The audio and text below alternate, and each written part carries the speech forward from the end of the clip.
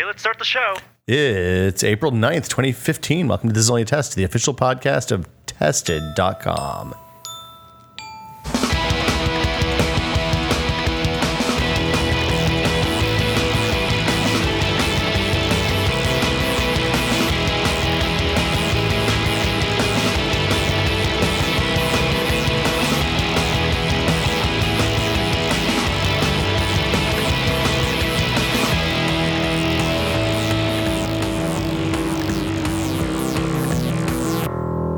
I'm Will Smith.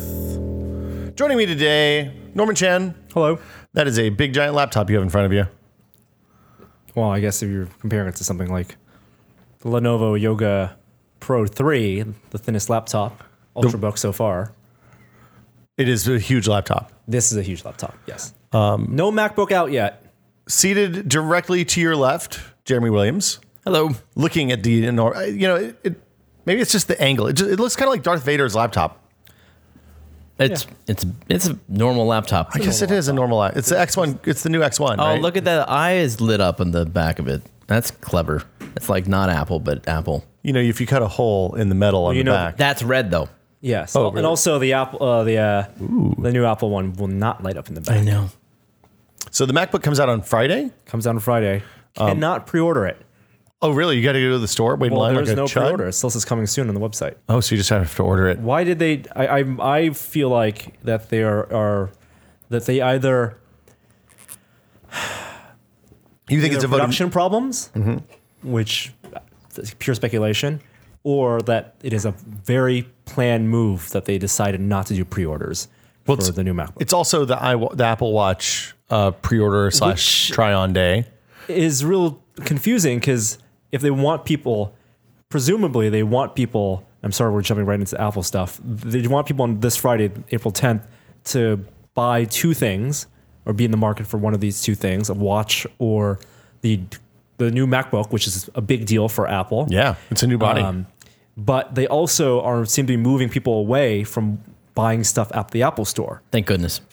So why not do pre-orders for this MacBook? What's wrong? What was wrong with making an announcement, getting people pumped up, presumably, a month ago, and then not having any availability? You never can tell with Apple, especially with iPhone releases. It's like every other year, it's something different. Well, one year it's easy, one year it's a holy living nightmare. The next year it's easy again. Conspiracy theorists will say it's for scarcity or to get, to hype up the availability with news reports, because people are.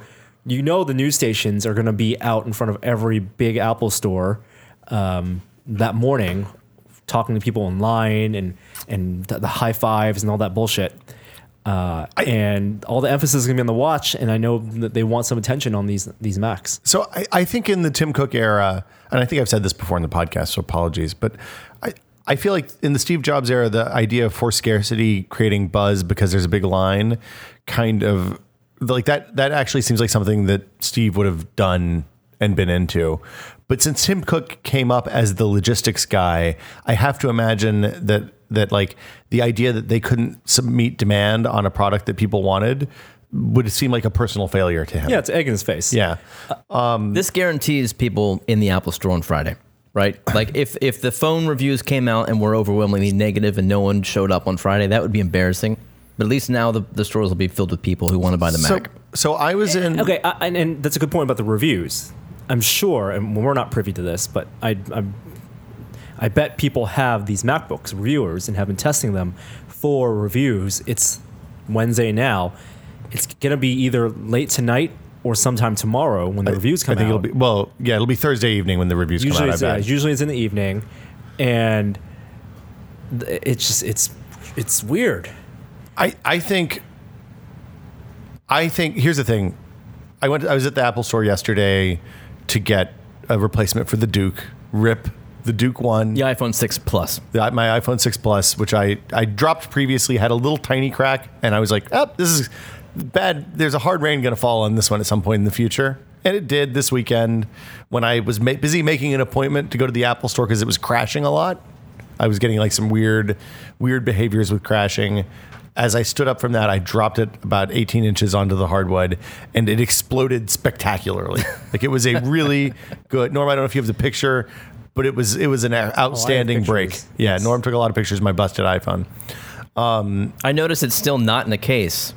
Like you won't admit that this is a thing that You happens. can't cage the Duke. Right. Oh my goodness. It lasted for 6 months. All I got to do is make it another 6 months, and I'm good. Tempting fate. Yeah. So I tried to, squeeze as much information from the folks on the ground as I could about what their preparations for the watch were. And they basically said, look, we're doing appointments. There will be walk-ins that will be available to try. You get a 15-minute appointment to try on different watch bands and see which one you want, and you can pre-order. If you know which one you're going to want to pre-order, you can just go straight to the line and there'll be a pre-order line, or you can do that online. And there'll be some walk-ins as well.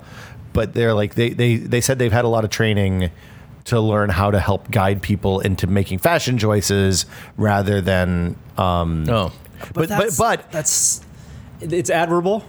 But here's the question that they answered that I was surprised they answered was that they weren't planning to do a full store takeover like they do on iPhone launch days. Which now that I know that they didn't let pre-orders happen on the MacBook, Meaning you can't. That the only thing you can do in the store that day is get a phone. like on iPhone launch days, and sometimes even the day after, I feel like it goes on for longer than you would expect. You can come in to buy iPhone accessories if you have a new phone, but if you don't have if you didn't wait in line to pre-order on iPhone launch day, Yeah. basically the only reason they'll let you into the store is if you're buying a phone. Really? Or if you have an appointment Yeah. for like business repairs and So stuff like that. you can't buy any other product. you couldn't go in and buy a pair of headphones. I've seen it That's happen. weird. I've seen Yeah. the disappointment on people's faces. Like I didn't want a new phone. I just needed to buy a Mac for school or Yeah. something. I just wanted to go see the new phones and the thing. No. If you want to see, if you want to be a gawker, They don't let or you a in. freebie internet today. user. If you're going there to write your great American novel at the Apple Store or do your Skype overseas phone call, So that's not does gonna that mean they don't expect the traffic? What that told me, and this is my interpretation, is that they're expecting like an iPad 1 or 3 level of traffic, not a iPhone 6 So or lots of 5S curiosity. even. but not, and lots of people who, if they're set on buying it, they're going to buy it. I think you'll have a significant percent of those people being the sell overseas, You think so? cash in hand. Is it an international sale? Well, but I mean, will it work overseas? They have the ability to lock it to regions. So if they're not selling it in China and you have a China iPhone, it's entirely possible it just won't work for you. I think the gray market entrepreneurs are going to bet on it regardless. Are going to want to get product in their hands because even if they can't sell overseas, they'll just resell it here because it's going to be hard Presumably to in demand. find. Yes. I don't know. All I remember is that on iPad launch day, you could walk in at the end of the day. You could walk in and buy an iPad if you didn't. If you wanted, especially if you wanted an unpopular SKU, if you wanted like Sprint internet and a 64 gig model, Yeah. you could go in at 5 o'clock that day and it was no problem. That was true of the iPhone 1 launch too. Right. All right. So, I mean, we'll see. I think this is going to be an interesting Friday. We'll talk about the Apple Watch reviews in a little bit. Are there Apple Watch reviews already? Oh, yeah. They're all out. Oh. Like the embargo was this morning. I did not get the chance to read any of them. So Gruber, The Verge, Topolsky at Business Week. Neile. Neil, Did you say that? Yeah, The Verge. The definitive review. That's why I watched it. Okay. I have to say, like oh my goodness. Okay, this photo is amazing. It's a 10-minute video review. it's a pretty good video. Like that video gave me a pretty good idea of what it's like to use the watch, which should be the goal with a 10-minute video review No, of something I was looking that's at the anticipated. beautiful, their big spread Oh, it's layout gorgeous. and this typography they chose. And it's a very Ron Burgundy There's esque. Okay, all right, it's anyway, a cohesive piece with the video. All right, okay. I was impressed with it. I thought it was pretty good. I haven't read it, so I'm gonna enjoy reading that tonight. Few small. If you're going to read two of the ones that I've read so far, The Verge and Gruber are the two to read. And Gruber spent probably 2,000, 3,000 words on it. Didn't even get to how the UI works. He was just talking about the physical device. I have both those tabs open right now. See you guys in 2 hours. So yeah, it's very interesting. Made me super curious about getting hands on with Yeah. the product. 'Cause we haven't seen it yet. We haven't seen it in the real world yet. Are they? Would you call them glowing? I guess we'll talk about it in a little bit. We will talk about it in a little bit. There's a couple small hits. The Age of Ultron. There's a new Age of Ultron trailer. I'm dark on that movie now. Oh, good for you. Yeah. That's hard to do. I bought my tickets already. Really? What, you going to open Thursday night? Friday. Have you watched the Friday. new trailer? I don't know which one's the new trailer, so I'm gonna presume no. There's a brand new trailer as up. What happens? Anything big? Final one. I don't know enough about the backstory, but no, it's just a lot more action. They all, fight the bad guy. I feel like there's less enthusiasm for this movie being a huge, quote unquote, big thing than The last one? the last one. You think so? Well, the last one was unknown, right? You didn't know if there was a real possibility it could come out and just suck ass. Well, I think the anticipation for the last one was because it was the first time in mainstream pop culture movies that this type of crossover event happened, and there was a real feeling of culmination. Right. And this one does not have that same feeling of culmination. It's like a revisit to a world you want to be in, but This one feels inevitable in the way that Star Wars Episode 9 feels inevitable, right? Like, I know at this point there will be at least 4 new Star Wars movies. Disney is not calling them that anymore. Really? They are moving the brand away from Episode 7, 8, 9. And what? if you look at how Star Wars is billed, this upcoming Star Wars, in official Disney language, it is Star Wars: The Force Awakens. It is But not. it's still going to say Wars Episode 7 above the crawl. 7. Yeah, yes, true. It has but to. I'm saying in the official title of the movie. Well, they don't want people to think that there's the good ones and then there's the off-year crap ones. Well, they really want to. I think More also, Captain America, fewer Thors. They also want to. They don't want to hurt the chances of next year's movie, the in between movies. Right. So it's just going to be I see. Star Wars Right. blank. Star Wars Rogue One. And it'll Star just be up to Wars- you to know. Exactly. Right. We'll know. We'll know. We'll know. This is Episode 7. Star Wars, an interlude, Rogue One. We're all talking about Disney movies too, whether it's Avengers. That's all we. In 5 more years, it's gonna be like Demolition Man. Disney movies is gonna be all we have left. They'll have all the money. Right. It'll be like Jurassic Park. Disney presents Jurassic Park. Well, Netflix's Daredevil series comes out. Here's this week. Frozen 2. Yeah. Yeah. That Netflix Daredevil series is getting really shockingly positive and really gory, like violent reviews. I don't. Well, reviews of it being gory. Yes, people are saying it is very graphic. I don't think it's shocking. I think it's a good, really good thing that they produced that just for Netflix. And the original goal was, hey, this is going to go on Netflix. Mm-hmm. Yeah, that's The good. Marvel made a deal with Netflix to produce series based on their Marvel Knights book lines: Daredevil, Luke Cage, Heroes for Hire, not Doctor Strange, but all this stuff will eventually tie into their How movie are stuff. the special effects? I don't know what the budget is, and I haven't seen the series yet. Okay. I think it comes out tomorrow. Like, worst case is Walking Dead, right? I think it's gonna. I don't think it's. Walking Dead is a different type of budget, but yeah, worst case, I guess. I mean, season 1 of Walking Dead is what, like, when I'm thinking about, when I talk about season 1 of Walking Dead, I'm talking about some pretty good practical stuff, a lot of like blood squibs and stuff like that, but most of the gore and blood were CG in that first season for still budget is. and so that they could edit it out if it didn't pass, the network standards.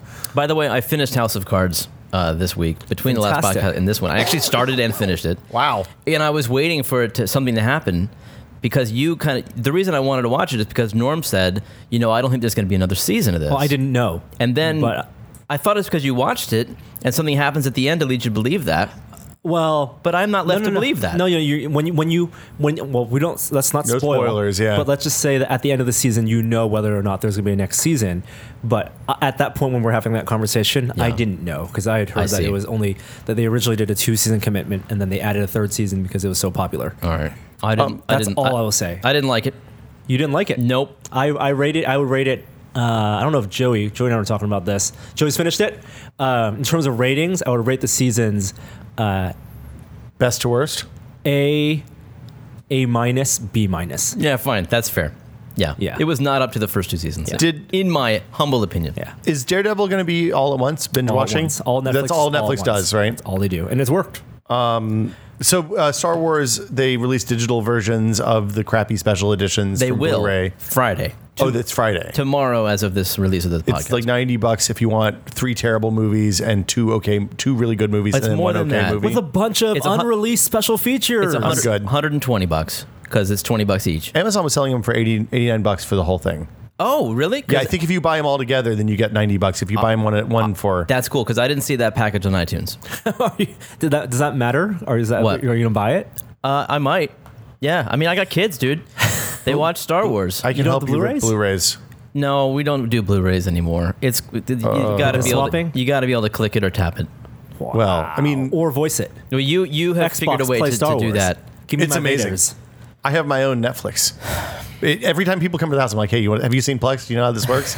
And people are kind of like, how did you do this? And then I start telling them, their eyes glaze over and they're like, no, I'm good. I'll just keep buying discs or iTunes or whatever. Can you download locally to an iPad Oh, yeah. for airplane flights? Oh, yeah. All right, maybe I should look into this. I can do everything you want and more. And I got what you need. I know people listening are thinking Will's a mad pirate, but you're not. No, I'm ripping discs. You're actually very, very good about that. You could sample Will. I don't even Will re- can give you a login, and you could sample the service to see how it feels. that would probably be a Willflix. violation of some piracy Willflix. stuff. See? But I can, if you would like to, give you a if you'd like a taste. demo, I can give you a taste. All right. Just get that arm ready. Smithflix. Yeah, Smithflix is much better. Smithflix. You can subscribe to that only $14 a month, as opposed to HBO Now is $15. So these digital versions are presumably off of the special edition masters that came out as part of that Panasonic promotion in like 2012 or 2011, maybe even 2013. I can't remember. I think it must have been 2012 because I remember hearing about this at CES. And I think really? it was the last one that Gary was at because we got really excited about it. And You then knew it this just was the coming? specials. No. The Blu-ray releases Oh, yeah. were 3-4 years ago. Yes. Here's the thing. When Disney bought Lucas, all bets, like previously the official party line on real versions of the first 3 movies, not the prequels, the 4, 5, and 6, Ain't gonna happen. wasn't going to happen Yes. because it was going to be too expensive and the prints were fucked up. They were destroyed in making the special editions. Which is really a metaphor for a lot of people's childhoods in Yeah. the making of the special editions. There are a true. few, very, very few high quality prints out there. Yes. That still go do a private screening circuit. Illegally, though, because they were supposed to be destroyed. Yes. So, when Disney bought them, just like the extended universe got wiped clean, all of that not canon, all that canon stuff now became not canon. I think the same thing happened to we're not going to ever release the original movies on Blu-ray. So I think that sometime between now and maybe even December, Whoa. we'll see a re-release of the real original trilogy with no tentacles on the Sarlacc, no gaping bird mouth on the Sarlacc, no Jabba the Hutt in Star Wars, no Boba Fett being the guy from fucking Attack of the Clones, none of that stuff. And Yub Yub reinstated, Oh, Max yeah. Rebo and Snice Noodles back in Jabba's palace. Oh, yeah. All the stuff that we missed and loved, I think that'll be out by the end of this year. So don't spend $90 now. What? Why would you not release what could be better to promote goodwill among the nostalgic old grumpy bastards like us than to release? I don't think they need to. I hope they will, and eventually I believe they will. Yeah. To say that they will do that twice in 1 year is a big FU to people. When has who bought Disney them. not gone back to the well? No, but Well- he's saying that everyone who buys it this Friday will be pissed off this December. I if don't they think do that. anybody's going to buy it this Friday. Yeah, they will, man. I think Yeah, they Jeremy's will. going to buy it this Friday. don't buy it, Jeremy. Listen, can I talk about Despecialized? We've talked about despecialized before. All right. So this past weekend, my family, finally my daughter's 5. I said, honey, you're ready. You're ready to watch Star Wars. Yeah. And so we sat down. Pete, my son, my 8-year-old son, had seen it already. Everyone's excited. Even get my wife involved. It's a family event. Like you make popcorn and have some, get Cokes, the whole thing. So sit down. It's not on iTunes. No. I didn't even realize that. So that was a damper. It's on and so Spike. I said, well, hold on now. I've got this thing called the Despecialized Edition. We can watch that. So the despecialized edition is a thing made by a person who basically took all of the high def sources, including like a New Zealand TV airing of the unaltered original trilogy, and cut the bits out and then spliced them back into the Blu-ray cuts. Yeah. Army is the guy's Army name. is the guy's name. He had Yes. access to these prints Norm mentioned earlier. They actually scanned some things in, and I'd forgotten because it has been forever since I've seen the original versions. Yeah. And it was such a relief not to cringe while you watch this movie. Yeah, when Han Solo steps on Jabba and Oh my God. he makes a farting noise. I don't even know what you're talking about because that didn't happen. Right. And it's not just that like he shoots first. Like he just shoots. There's no time for Greedo to pull the trigger. It's just like He's a fucking stone cold killer. Yeah, Han Solo. exactly. It's done. Yeah. Sorry for the mess. Yeah. Walks out. And I loved it. So I think you're right. It will happen. People will buy it. But people are going to buy this one too because I tried to. I know people will try to and they will buy it. So here's the thing. My feeling about the Harmy stuff is you shouldn't distribute it.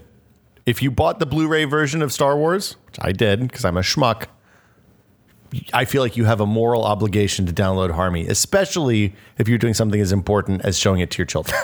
For the first time. Yeah, introducing someone new to something that is as dear. And even after all the abuse that we've taken over the last 15, 20 years with Star Wars, I still hold Star Wars, Empire, and Return of the Jedi. Like they're I was making a list of my favorite movies of all time this weekend just because I thought it would be fun. All three of those are up there. Right? Yeah. They're amazing films. Anyway, so don't buy the digital versions. That's my advice to you. Force Awakens comes out. A trailer is going to come out with, I believe, With Ultron. With Avengers, that's right. Age of Ultron. Celebration is next weekend. Are you going dark on Star Wars? Fuck yeah, I've been dark on Star Wars since that first teaser. I watched that because I had no choice. Okay. But I'm dark the rest of the way. Wow. Unless like I reserve the right to change my opinion. Like I'm not gonna. Here's the thing: I'm not gonna close my eyes at the Age of Ultron when I go see Ultron. You're not. No, that would be dumb. Then you better go watch it in a reserved seat and just show up right at exactly the time. Yeah, after the first row of trailers and scooch in. Is Ultron IMAX 3D all that It is stuff? IMAX 3D. Oh boy. That's the way you want to watch it to get the reserved seats in San Francisco. Yeah. Celebration is next weekend. You'll be there. I'll be there. So will Kathleen Kennedy and J.J. Abrams on Thursday. Wow. To make some announcements. I think they were revealing the Star Wars Force Awakens Episode 7, I should say, teaser poster, of which, when you think of Star Wars, there are some fantastic teaser posters that have come out. Jake Lloyd Shadow is all-time greatest. That's one of the great ones. With Jedi Revenge of the Jedi, that teaser poster. What was it? Was it Empire Strikes Back, or it must have been Empire Strikes Back, where it's just a shell outline of Vader's helmet on a starfield and it's all black. That was I think so. It might have been Jedi coming back. Yeah, it was amazing. A galaxy far, far away or something. Where is Celebration? LA? Anaheim. And then I think, we know that Battlefront's going to be there. Star Wars Battlefront. The game? The game. I don't have EA's a lot of making it. fondness for the original Battlefronts. Well, DICE is making it this time. I don't have a lot of fondness for the games that DICE has made recently either. Really?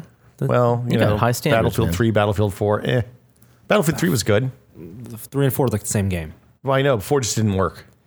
I'm very excited. Which one was Battlefront? Battlefront was the one. Was that the RTS? No. It was the first-person shooter. A lot of AI, and it was developed by the studio that then Pandemic do Pandemic, it? yeah. And then they did 2 of them, and you got to fight in the Ewok village. You actually got to do Hoth from first person. It was like Battlefield.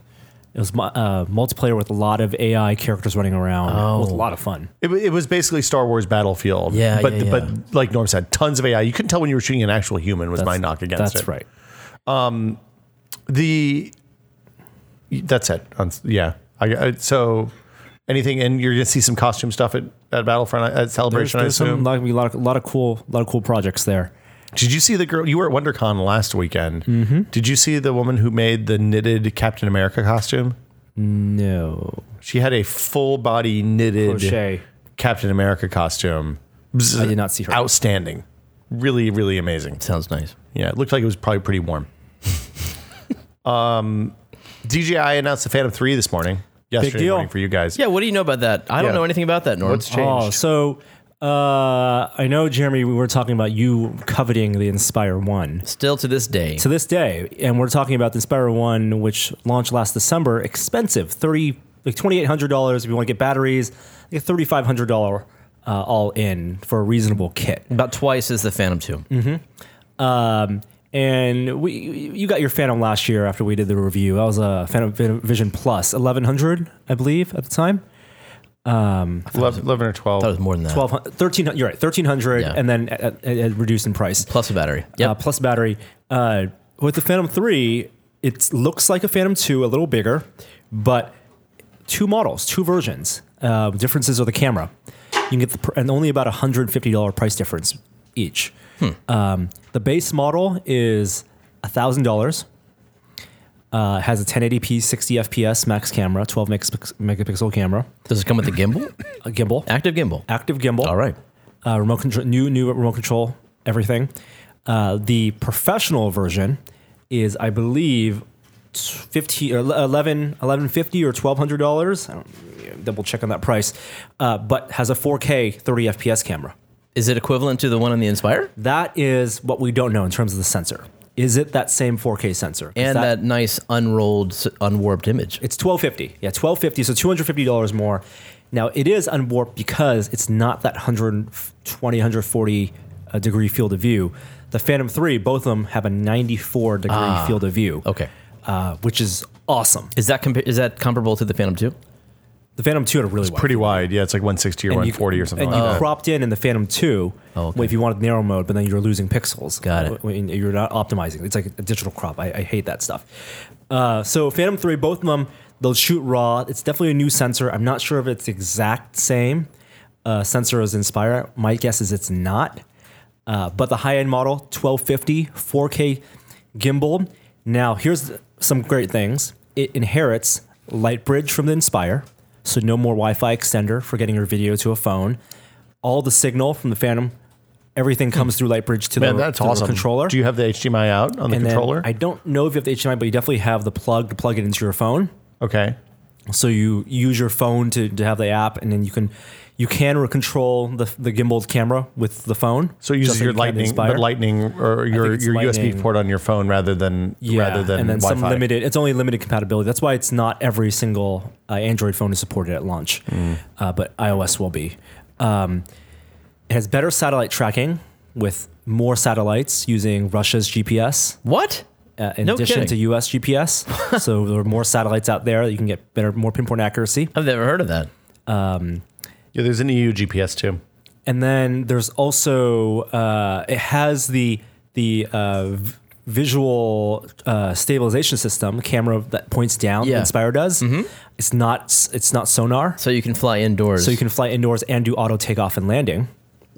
Well, and that's the thing that lets it be more stable on takeoff with you. So it looks like they pulled a bunch of the stuff that's in the Inspire, Yep. minus It the doesn't foldy transform. wings. Yeah, so it doesn't transform, and so you're still going to see the leg struts if you do crazy pans. That doesn't bother me. So why would you buy the Inspire instead of this? Well, Inspire, I think you can do 2 controls with Inspire. I don't think you can do 2 remotes with this one. I bet the differentiating factor is Inspire. Also, their camera is removable. I think if you're doing professional video work, also the ability to be able to turn the camera without turning your quad is pretty handy. Regardless of how good you are with that, Especially with that quad, with second camera, man. you can't get a smooth stop and stop with propellers because it's compensating. There's gonna be a lag there, and you're gonna get the wobble.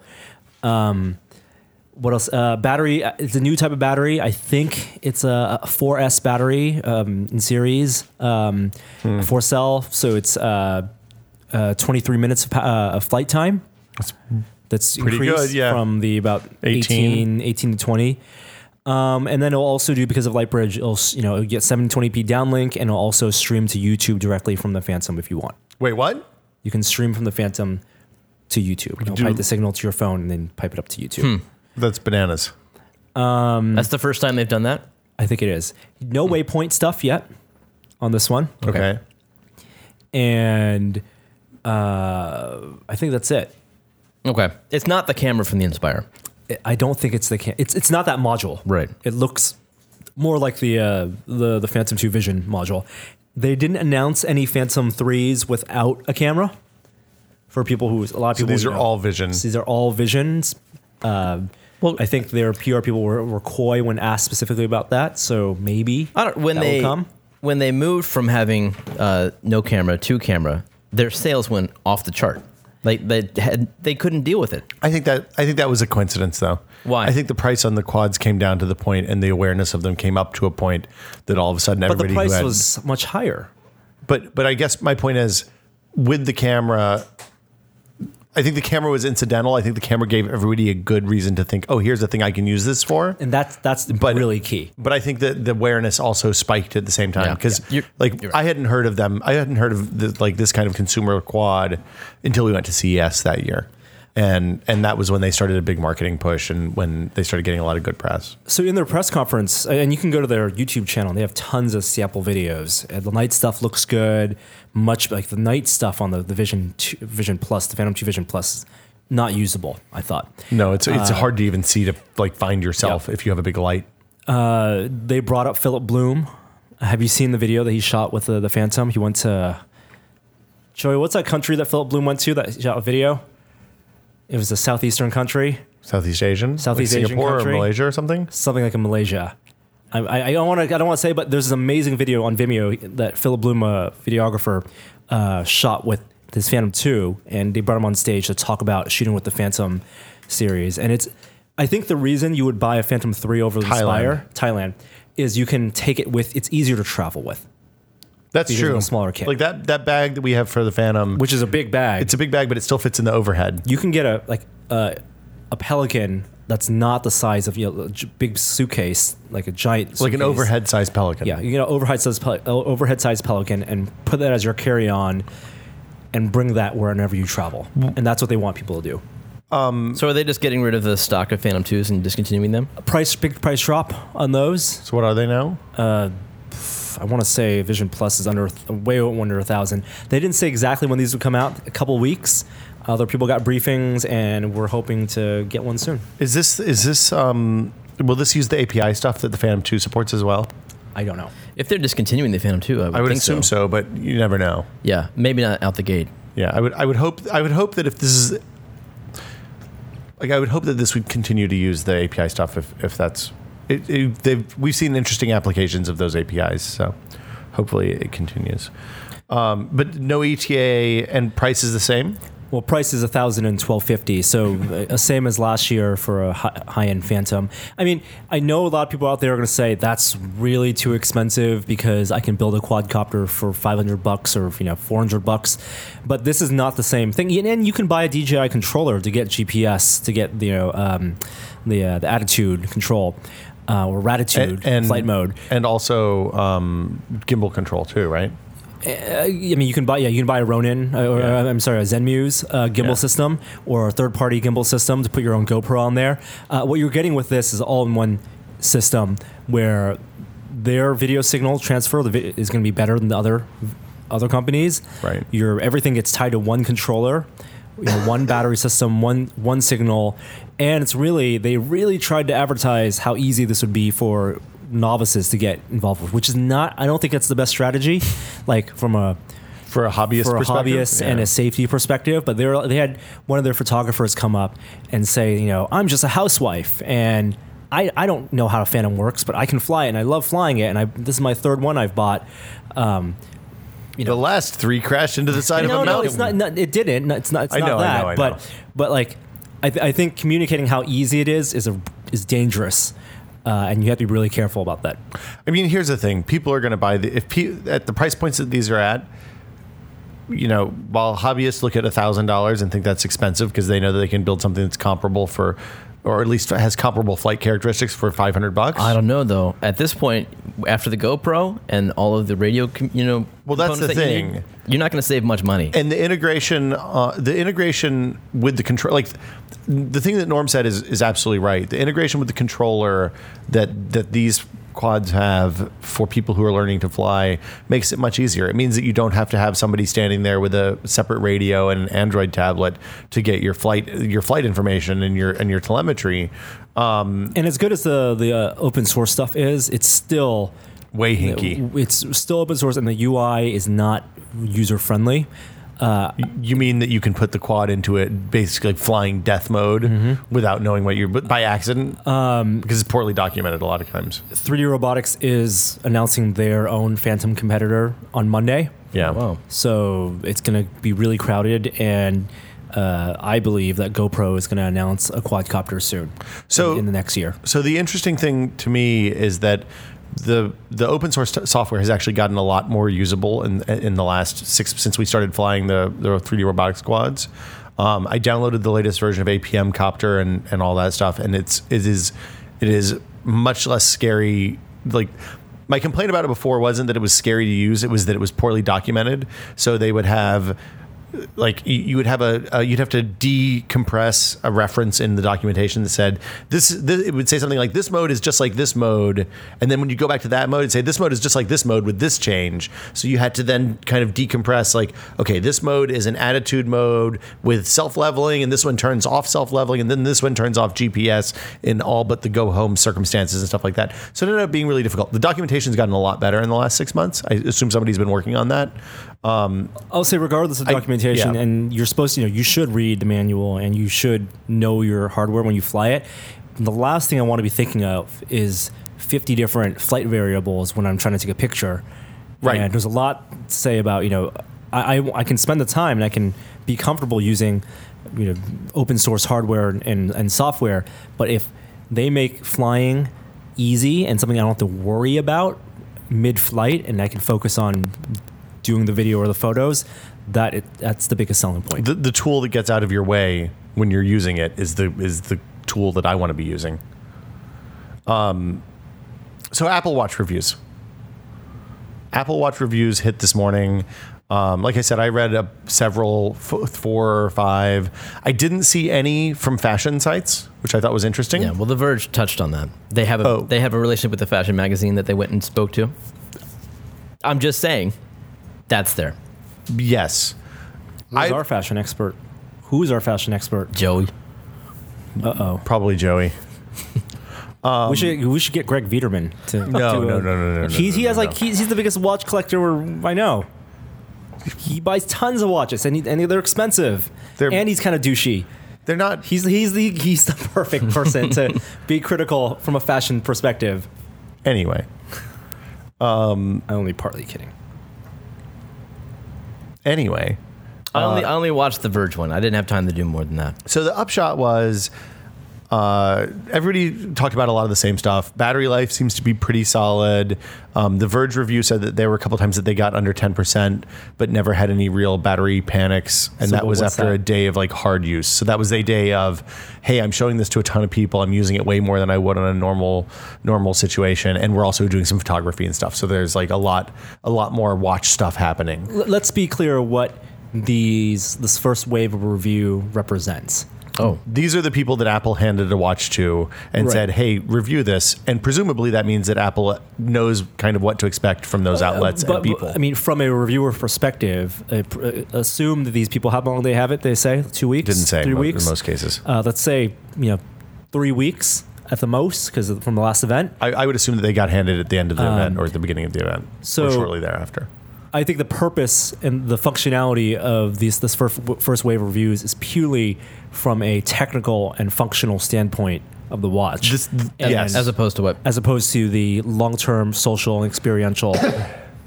So don't read these reviews to figure out if the watch is going to change your life.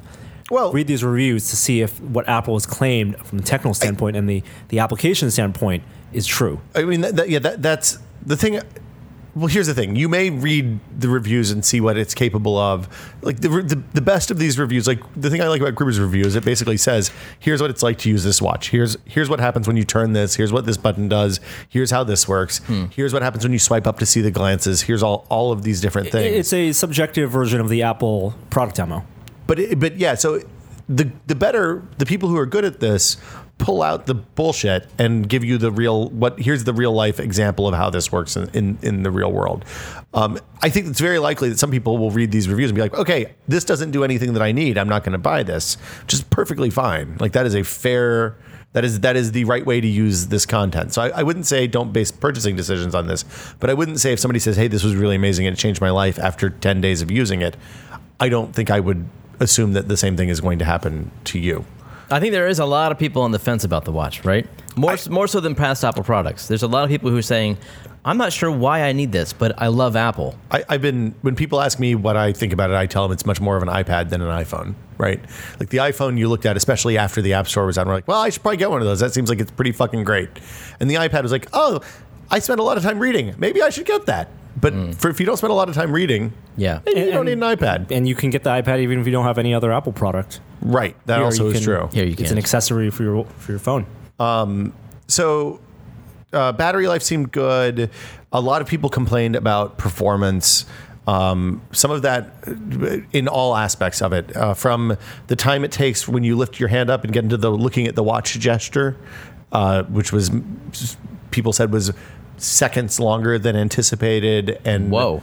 Not seconds, milliseconds longer than anticipated. A noticeable lag between when you lift it up and Yeah. when you can see the time. Now, how does that compare to other smartwatches? Well, the Pebble's on all the time, so there's no lag. What about you, Norm? Let me turn that mode on. I think I remember you saying it was slow when we is did slow. it before. It is absolutely slow. I've gone to a point where I tap my watch to activate it as opposed to letting the gyro. I wonder if that's an Flip it option on the iPhone. It is. It is. Yeah. So the thing that Gruber said is it doesn't, at least in the version he has, and everyone also said that there is going to be a software update between the reviewed units Now and the released, release version, where Apple's saying that they're going to address some of the performance concerns, but who knows how much of that will actually happen. He said you couldn't actually adjust the time. He said it was about 6 seconds, that after you move it into the gesture, the watch stays on for about 6 seconds. If you don't interact with it during that time, it'll turn off at the end of 6 seconds, even if you leave it in the watch, looking at watch position. If you tap it, it stays on for 17 seconds.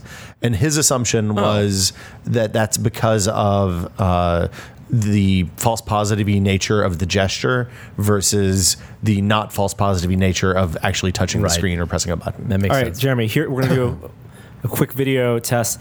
Now, it's in a dim mode. My watch, the Asus Zen Sleepy watch. time. Oh, so it's always in that. Yeah, it's OLED screen, so Okay. I have the always screen on. So Yeah. when I lift it up, it's going to brighten up, and you can see a Yep. icon on the bottom. Go. Are you ready? That didn't do it. Bad gyro. Ready? 1, 2, 3. There you go. That was at least half a second. Yep. Yeah. So it's not instantaneous here. No, I didn't expect it to be. I actually want to tap it. I think I'll probably end up doing that because I can do that while I'm bringing my wrist up. If it worked instantaneously and worked and had a low failure rate, like a 1%, let's say sub 5% failure It wasn't rate, always on. Yeah. that would be really, really, really compelling. I think always on is the sweet spot, but we're not going to be there for a while. I don't know why they aren't doing always on with an AMOLED, because it's an AMOLED screen in the It's watch. still power. It's still Is the Apple Watch power. AMOLED? Yeah, It it's is. AMOLED.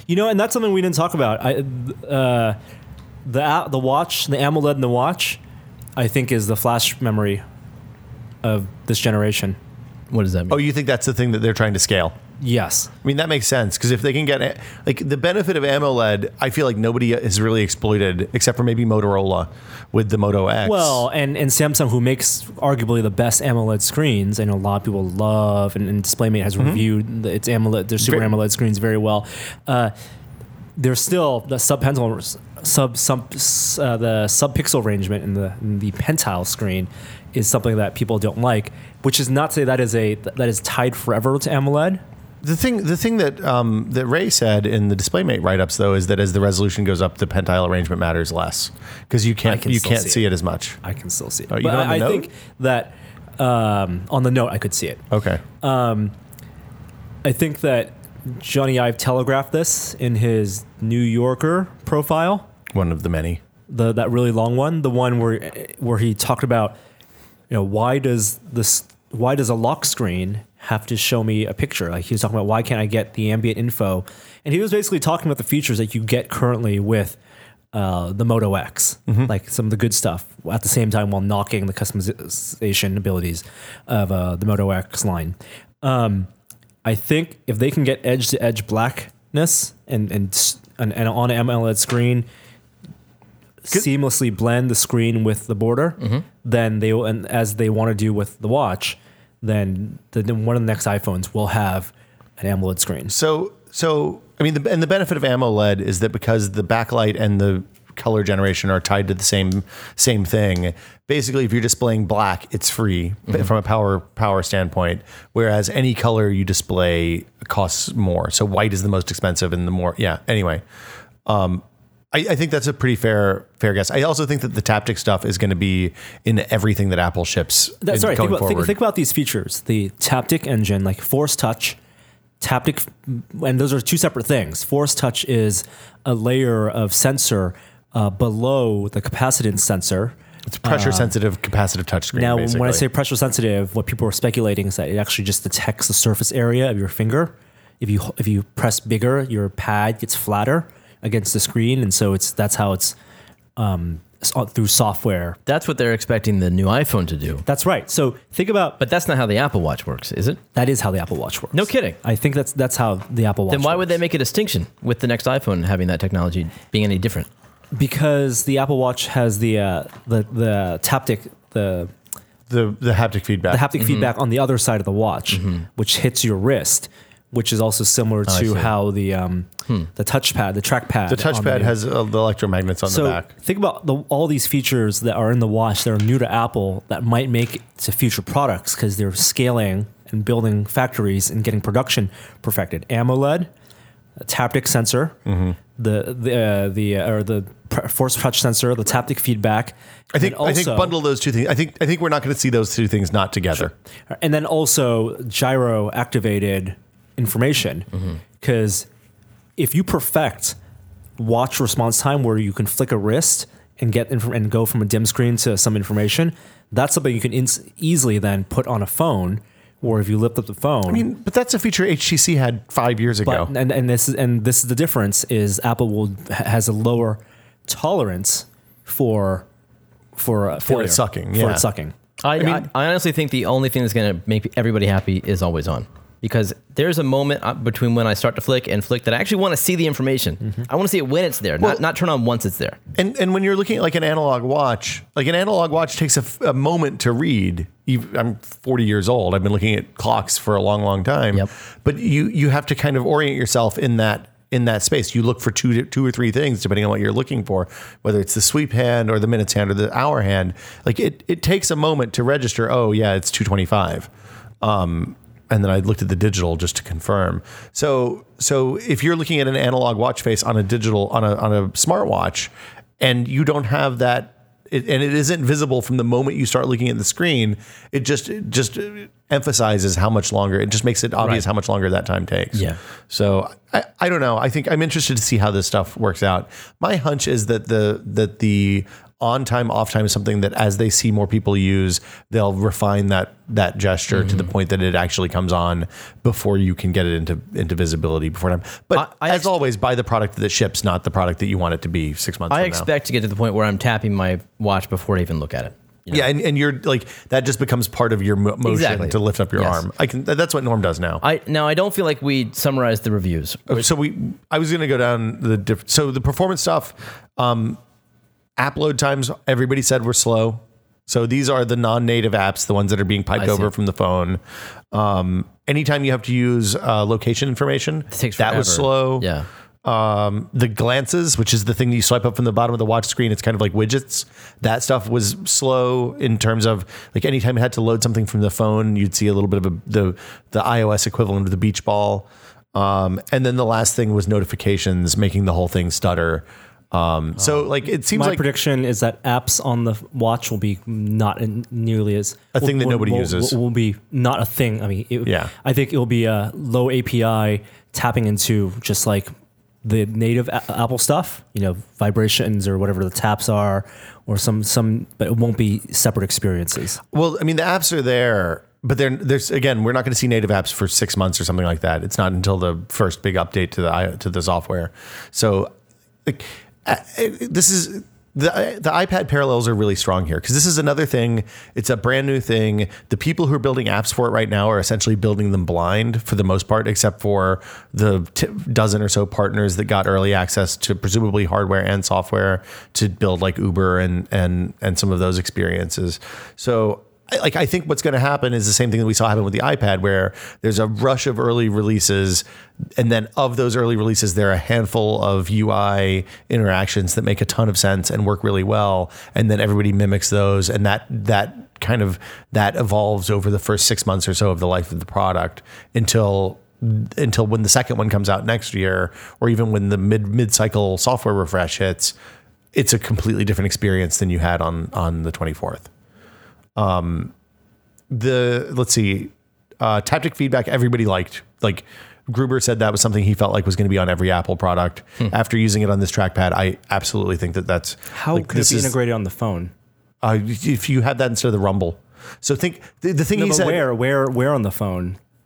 If you carry it in your pocket, it doesn't matter because it's one solid thing. It makes the whole thing move. The point isn't that it's better than it's a good way to have skin on machine contact. The point is it's a much more effective way of getting your attention than Rumble because they're playing essentially audio wave forms through the taptic thing so that you're feeling it's much more responsive, much more attention getting kind of motion. Isn't the sensation also varied? The sensation varies based on the sound that would be you have it interesting hooked to. for game developers, I would think. Oh yeah, I think absolutely. Like look at Ghost phone in your pocket's going to feel a whole lot weirder. well, you guys have all used the Steam controller. Yes. I mean, you know what that trackpad, what that touchpad. It's a smooth surface, but it tricks your finger into thinking it's not. Yeah. If you can get the same kind of motion on phone vibrations. I mean, I don't notice phone vibrations most of the time. I miss meetings all the time because if the phone's in my pocket, it's on silent. I'm never going to hear it. So if that is a way to rest it up against your leg, it bounces a little bit. That seems good. Isn't also one of the point? I mean, I could see this making its way to an Apple phone as well. But one of the points of the Apple Watch is that your phone doesn't need to have any type of notification, and that all goes through the watch. I mean, that would be the hope. But I mean, they're going to keep making phones for people who don't have watches. I know. Yeah. I'm saying that logically, Yeah. That's the story they're telling. One of the things that I thought was interesting is that the digital touch stuff, that's all of like the drawing penises on the screen and doing the heartbeat and making the emoji and the weird mime hands. That stuff isn't instant. I thought that was something that would immediately take over. What do you mean? So like if I hook you up to the UI and I send you my heartbeat, it comes across like an SMS, it isn't like a walkie-talkie. It's more like an SMS. So it's not until you let go and send. It's not and it's not even then. It seems like there's even some more lag than that. Okay. Depending on network conditions, yada yada. Yeah. I mean, so what? It's not magical at all. If you're not in the same room, you're not even going to notice. Yeah, but I want that stuff to be instant. Don't you want syncopated heartbeats? Syncopated heartbeats seems really bad. It seems like something you should go to the doctor for. So anyway, Nilay loved the RFID, the Apple Pay. Yes, he thought that was his favorite thing. I was surprised by that. It's even easier than the phone. And the way that works, this is another question we had early on, is that as soon as you've signed into your phone with a thumbprint, and the phone the watch has remained on, the phone hasn't left the range of your watch, the Apple Pay just works. As long as you continue to wear the watch. As long as you continue. Yeah. If you take it off and then put it back on, you have to re-authenticate. Because it knows skin contact. Yeah. Last thing is everybody, the consensus on the scroll wheel was that is a really, really nice interface. Yeah. And if Apple hasn't patented the living shit out of that, it's going to show up on a lot of the other smartwatches. Sure. Tim Cook didn't do a Steve Jobs, and we've patented the hell out of it. I remember that. With the multi-touch. But this is the multi-touch for. Did anyone else besides Nilay touch on the number of notifications that you get and the seeming increase in number of alerts? It was interesting because so my experience with the Pebble, and I think Norm's was similar, was that the very first thing I did after setting that up was turn off notifications for everything that was not essential. Oh, like at this point on my phone, notifications are iMessage, Google Hangouts, which we use to talk to each other since you, Joey and Norm, are Android people now. Slack, which we use for internal team communication. VIP emails, so like the half dozen or so people that I want to get notified for email on. Yeah. So you sort of calendars. You whitelist things. I literally, as opposed to a blacklist. Nothing gets notifications. Yeah. If I sign up for Starbucks and they want notifications, they can fuck right off. You have to do that. Because the watch will you could really tell reading the reviews who had used smartwatches before and who hadn't. Interesting. Because I can't imagine using a smartwatch for more than 3 days without pruning the list of notifications. I think that Apple's going to have to address the notification situation, and probably frankly Google will too. Like what I want is a unified notification control panel where I can say, okay, this app can notify my iPad but not my phone, and my Mac but not my phone, and so on and so forth, so that you have a cohesive experience and I don't have to keep changing it. I don't have to keep fiddling with it on different devices. All I want to be is notified of tweets with at least 50 retweets and 50 faves posted by someone I follow or someone that I follow follows. Man, that's a good idea. Do you have a way to do that right now? No. Oh, there you go. Normally wants to know what's popular. Yeah, so everybody says, look, it's the best smartwatch out there. It's rough. It's first generation. I don't know how it's many expensive. of those people live with other smartwatches. I don't know. Too. It seemed like most of them had not seen other smartwatches. From my You can get notifications on your wrist. the notification seems like people are living in the notifications. I'm bummed if glances aren't going to be useful. I thought that was one of the more interesting parts of the watch. But we'll They know in a talk couple about of weeks. differences between the sizes. I think they asked. So Apple asked people which watch they were interested in, which bands, and they sent them the watch that they were interested in and one or more bands. Seems like most people were testing the $1,100 stainless steel link bracelet or one of the leather bands, depending on personal preference. So yeah, I don't know. I'll be interested to see how much of that stuff changes after release. Of course, I'm going to pre-order something on Friday. I hope Yeah, me if too. everything goes well. I'll be up at midnight along with you. My wife is already threatening not to wear it. Really? Yeah, because she doesn't wear a watch, and I don't wear a watch either. But I'm gonna. You're in. I'm in. You could believer. you could modify it and turn it into a headband. Thing is, I need her to wear it. My favorite feature is the ability to tap her wrist from anywhere. Yeah. Because 50% of the time she doesn't answer her phone. Yeah.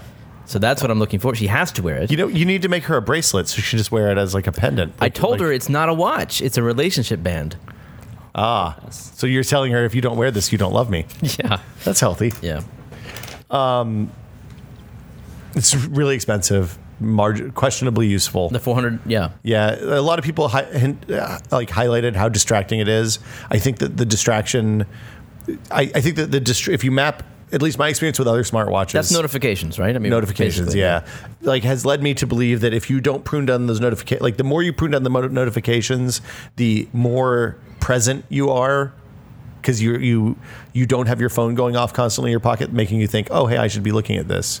I'm not going to be any more present. I don't eat without the phone on the table, and that's just. I'm sorry, but that's me.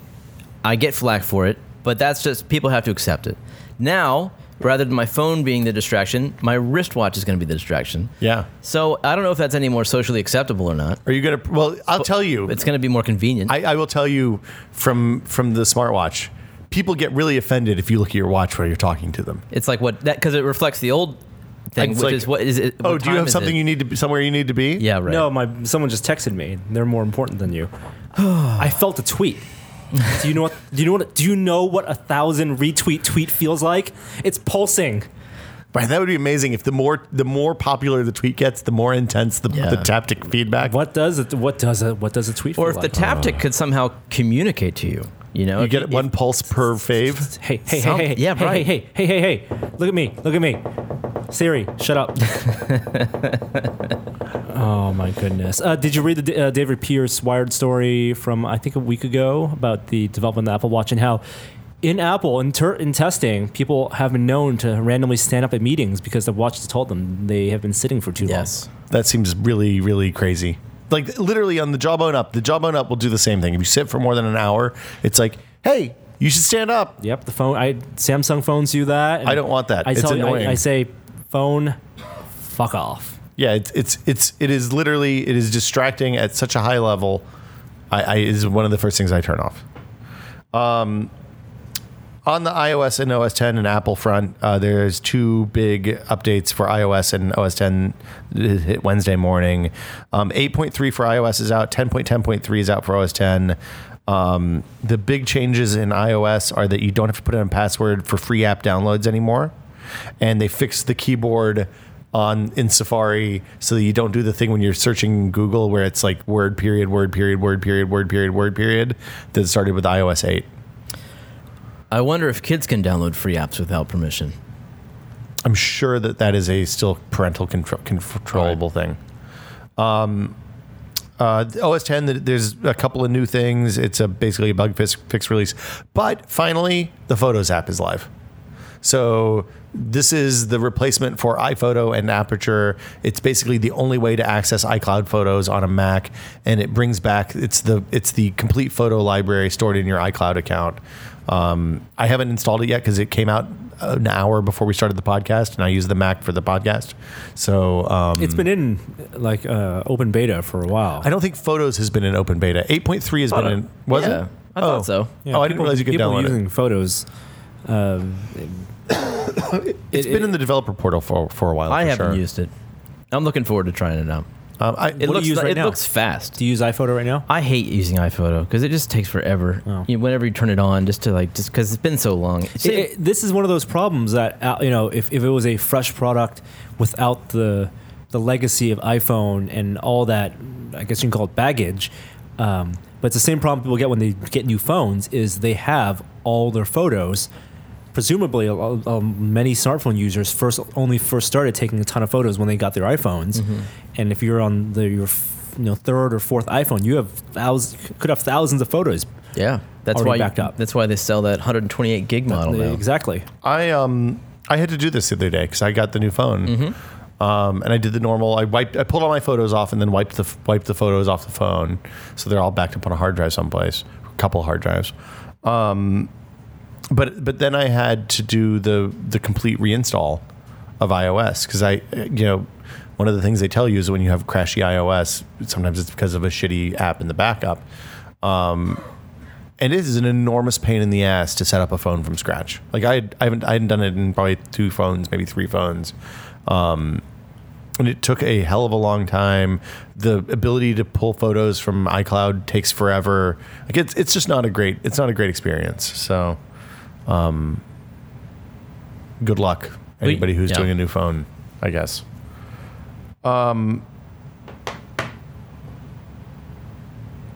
You skipped over HBO Go. I did. I forgot HBO Now. Or Now, rather. This is probably one of the big deals of the week.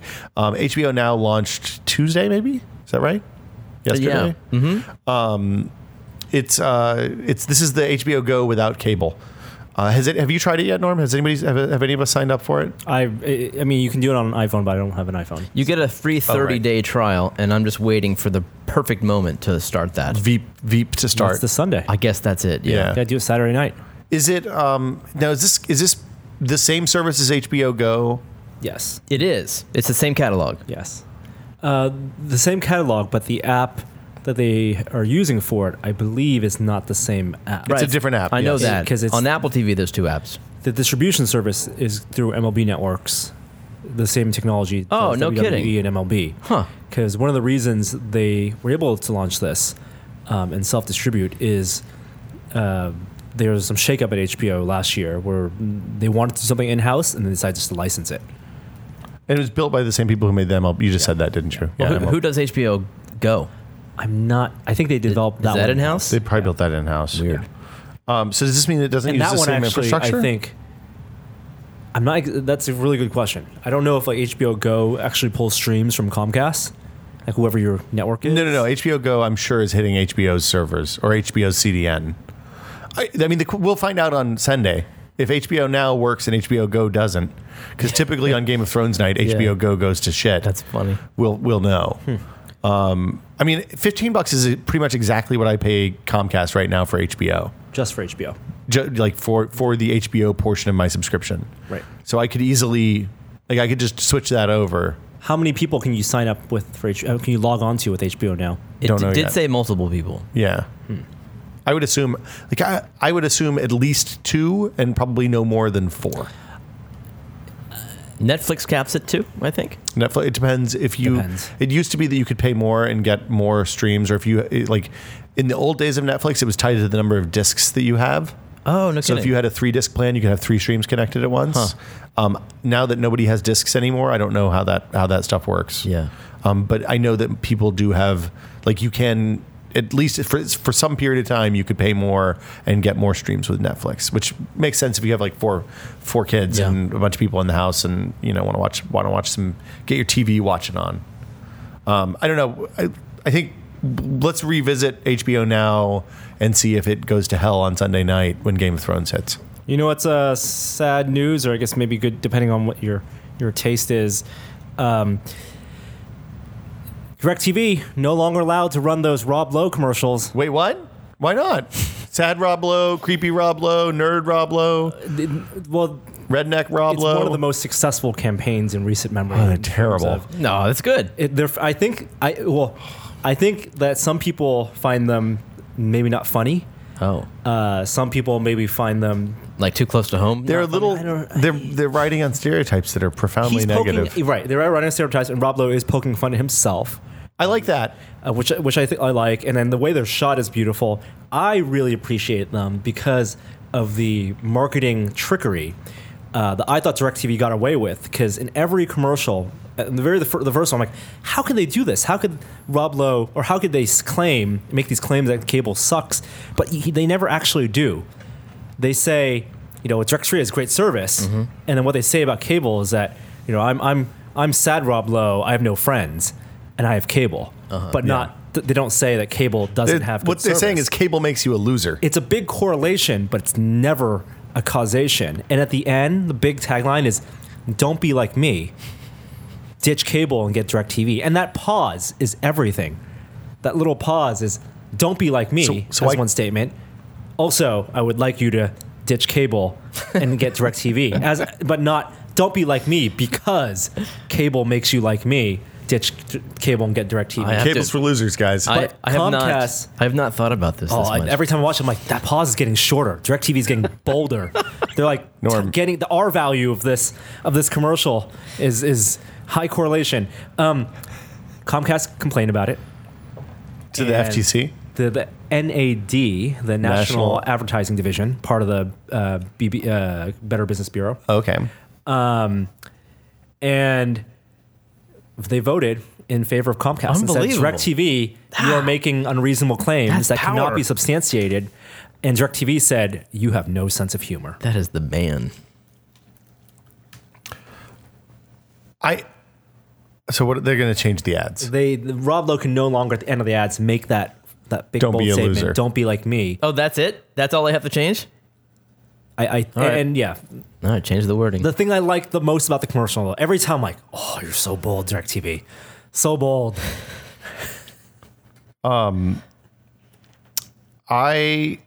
The Amazon Echo got an update today. Oh, dude, we got to talk about that. Yeah, we missed some stuff last week when we talked about Echo. I think the Pandora, if that came out, We talked about that.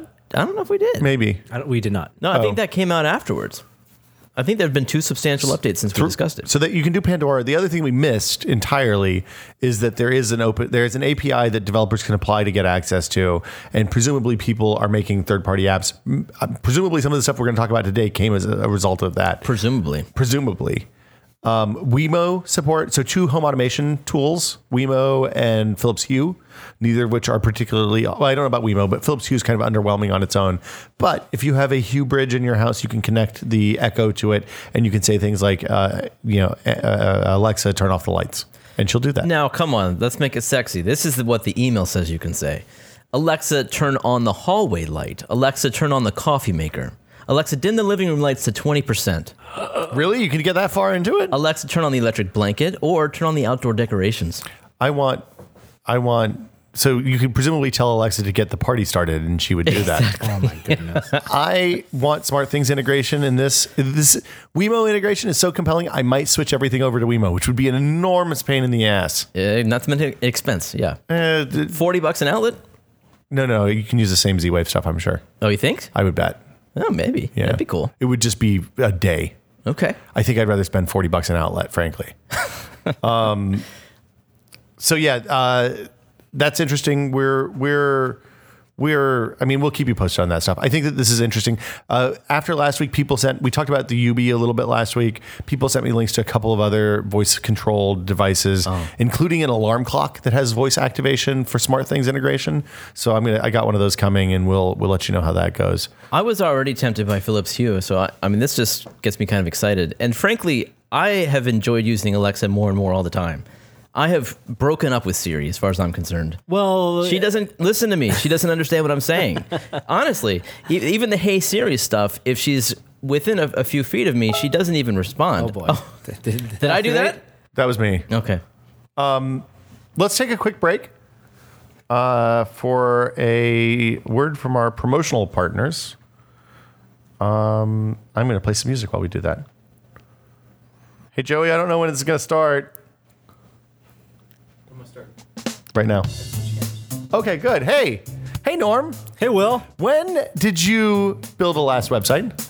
My last website was Yes. my first website. The last website. Oh, I want to talk about my first website. My first website was a GeoCities Quake fan site using Microsoft Front Page. Wow. So many tables. I think definitely used frames, and it was to host my favorite Quake 1 skins. It was terrible. Well, the good news for you is that Squarespace makes making your own website easier than it has ever been before. It's simple, powerful, beautiful. They have 24/7 live support via chat and email, and it only costs $8 a month. Do you know what you get if you sign up for a full year? What do you get? A free domain if you buy Squarespace for the year. If you want to find out more about Squarespace, you can start with a trial with no credit card required and start building your website today. Make sure you use the offer code TEST to get 10% off of your first purchase and show your support for our podcast. Thanks to Squarespace for supporting This Is Only a Test. Squarespace, build it beautiful. Thanks for supporting us. You think that's build it beautiful or build it beautiful? Build it beautiful. I think that's one of the best things about company taglines. You can read it however you want. Build it beautiful. The beautiful's capitalized, but there's no punctuation between build it and beautiful. So I don't build it beautiful. Sometimes that's what you pay, a lot of money in marketing research for. To get that kind of ambiguity. That's right. Exactly. Yeah. The double entendre, the great marketing double entendre. So seriously, guys, Alexa. Is it that you like that it's always on? I love it. Yeah, I love the No, always I on. totally love it. And she listens to you so well from the entire room, like the next room. I feel like even she though can hear me and understand me, I feel like I actually can have a conversation. my use of Alexa is primarily at my desk. It's sitting like on the side table next to me behind, and I'm primarily using it as I'm typing on the computer. Oh, I realized I didn't get my news update or need something put in the background, and I say it out loud while I'm still typing or reading something, and it'll just happen. That seamlessness, that ability to activate it multitasking without taking my hands off the keyboard or even moving to face that direction helps. And then maybe 1 out of 10 times I use it when I'm standing up and across the room, but the ability then just to realize I can. Yeah. And it feels like it's I know a part of the room. Amazon was the last one to this game, to this AI voice activated game, but they did the always on plugged in version. Actually, they've been doing it on the Fire tablets for a long time. You're right. No, you're right. Absolutely. I'm sorry. I forgot about that. But they're the last ones I've used. Yeah. And they were the first ones to do the plugged in always on, on the speaker, or on the microphone that picks up the whole room. Mm-hmm. And I feel like they've totally leapfrogged everybody in that feature. Now, do you think that we all expect that sometime this year Apple will relaunch the Apple TV with the price drop that just happened? The hardware has been the same hardware. It's been stale for a while. Yeah. They have to build that into. If they don't have voice built into that, then they've messed up. Yes. Yeah, they must have, omnidirectional microphone built into your sound system. I don't know if they need that, because if you think about it, I'm going to put that box hidden away in an entertainment someplace where nobody sees it. I just want it on the remote. I think the way the Fire TV does it is really good. No. The failing of the Fire TV is that it doesn't search within apps as well as I would like. So even if I have the Plex app on my Fire TV and I press the voice button and say, "Hey Plex, play the Avengers," it doesn't search inside Plex. But then Alexa is going to be your go-to for everything else. That's the thing. Yeah, As long as it has to be always available with voice alone exactly. to be the Star Trek computer. Whoever the stick, Alexa or Echo comes with a stick. I never use that. That's stuck to the side of my fridge. Oh, see, I use it stuck on the fridge because I use it when I'm in the kitchen and the Alexa's in the living room. Well, okay, but that's different. Well, no, I'm just saying I just use it as a second voice point for input.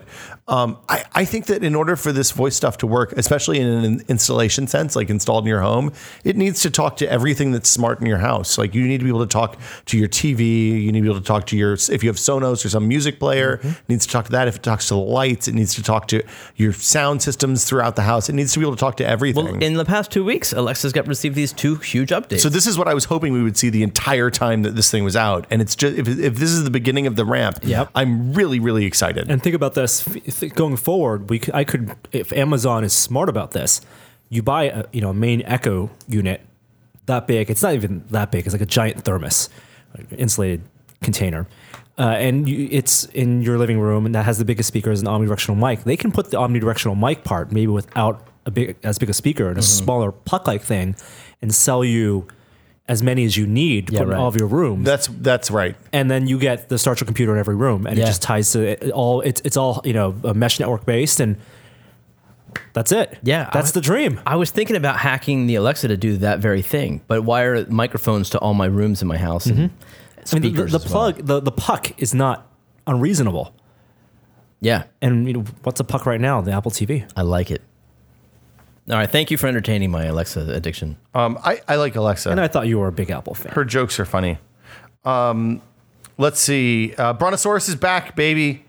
Yeah, I didn't realize it had gone away. Brontosaurus has been out for years. Why? Taxonomy, boring stuff. Basically, the number of vertebra or the number of bones or the length of the bones between its pelvis and its tail were different. We're not different enough from the Apatosaurus. Which is another member of the same family. So when they looked at it, they were like, nah, this is probably the same dinosaur. We can't tell. I mean, who knows? It's 65 million years. Littlefoot and Lamb Before Time, always a Brontosaurus. No identity crisis anymore. So I get that right now. Yeah, you're a millennial. No, because I have kids. So you have kids and you've watched Land Before Time number 23. Yeah, right. Wow, they made that many of those? They made so many. Dinosaurs live a long time, apparently. Dinosaurs make a lot of money. So yeah, the upshot is You can start classifying these animals. probably they applied like a monitored statistical analysis on like the bones, scans of the bones and all this stuff. And they're like, yeah, it's a different enough, 15% different across the board. So we'll call it its own dinosaur now. It sounds much cooler. Crazy. Yeah. Next thing you know, Pluto's a planet again. No. That's coming. Dwarf planets are planets too, man. We're going to go from having 9 planets to 8 planets to 35 planets. Yeah. Like seriously. If you count the dwarfs, yeah. If you count the dwarves, they're everywhere. Titan is a dwarf planet. Peter Jackson made The Hobbit too early. Wasted opportunity, marketing synergy. I don't understand. There are a lot of dwarves in The Hobbit. Oh. Battle of the Five Armies. I'm just going to say one more time and move on. TV Tuner is available for Xbox One. Over-the-air TV Tuner is now available for Xbox One owners in the US. They rolled this out in Europe earlier this year, and presumably you'll be able to buy a USB TV tuner for the Xbone soon, which will then let you use that as your TV watching box if you're a cord cutter. Which is kind of interesting because, like, if you look at the services that are available on that device, you have your HBO Go's, you have your Netflix, your Hulu, all that business.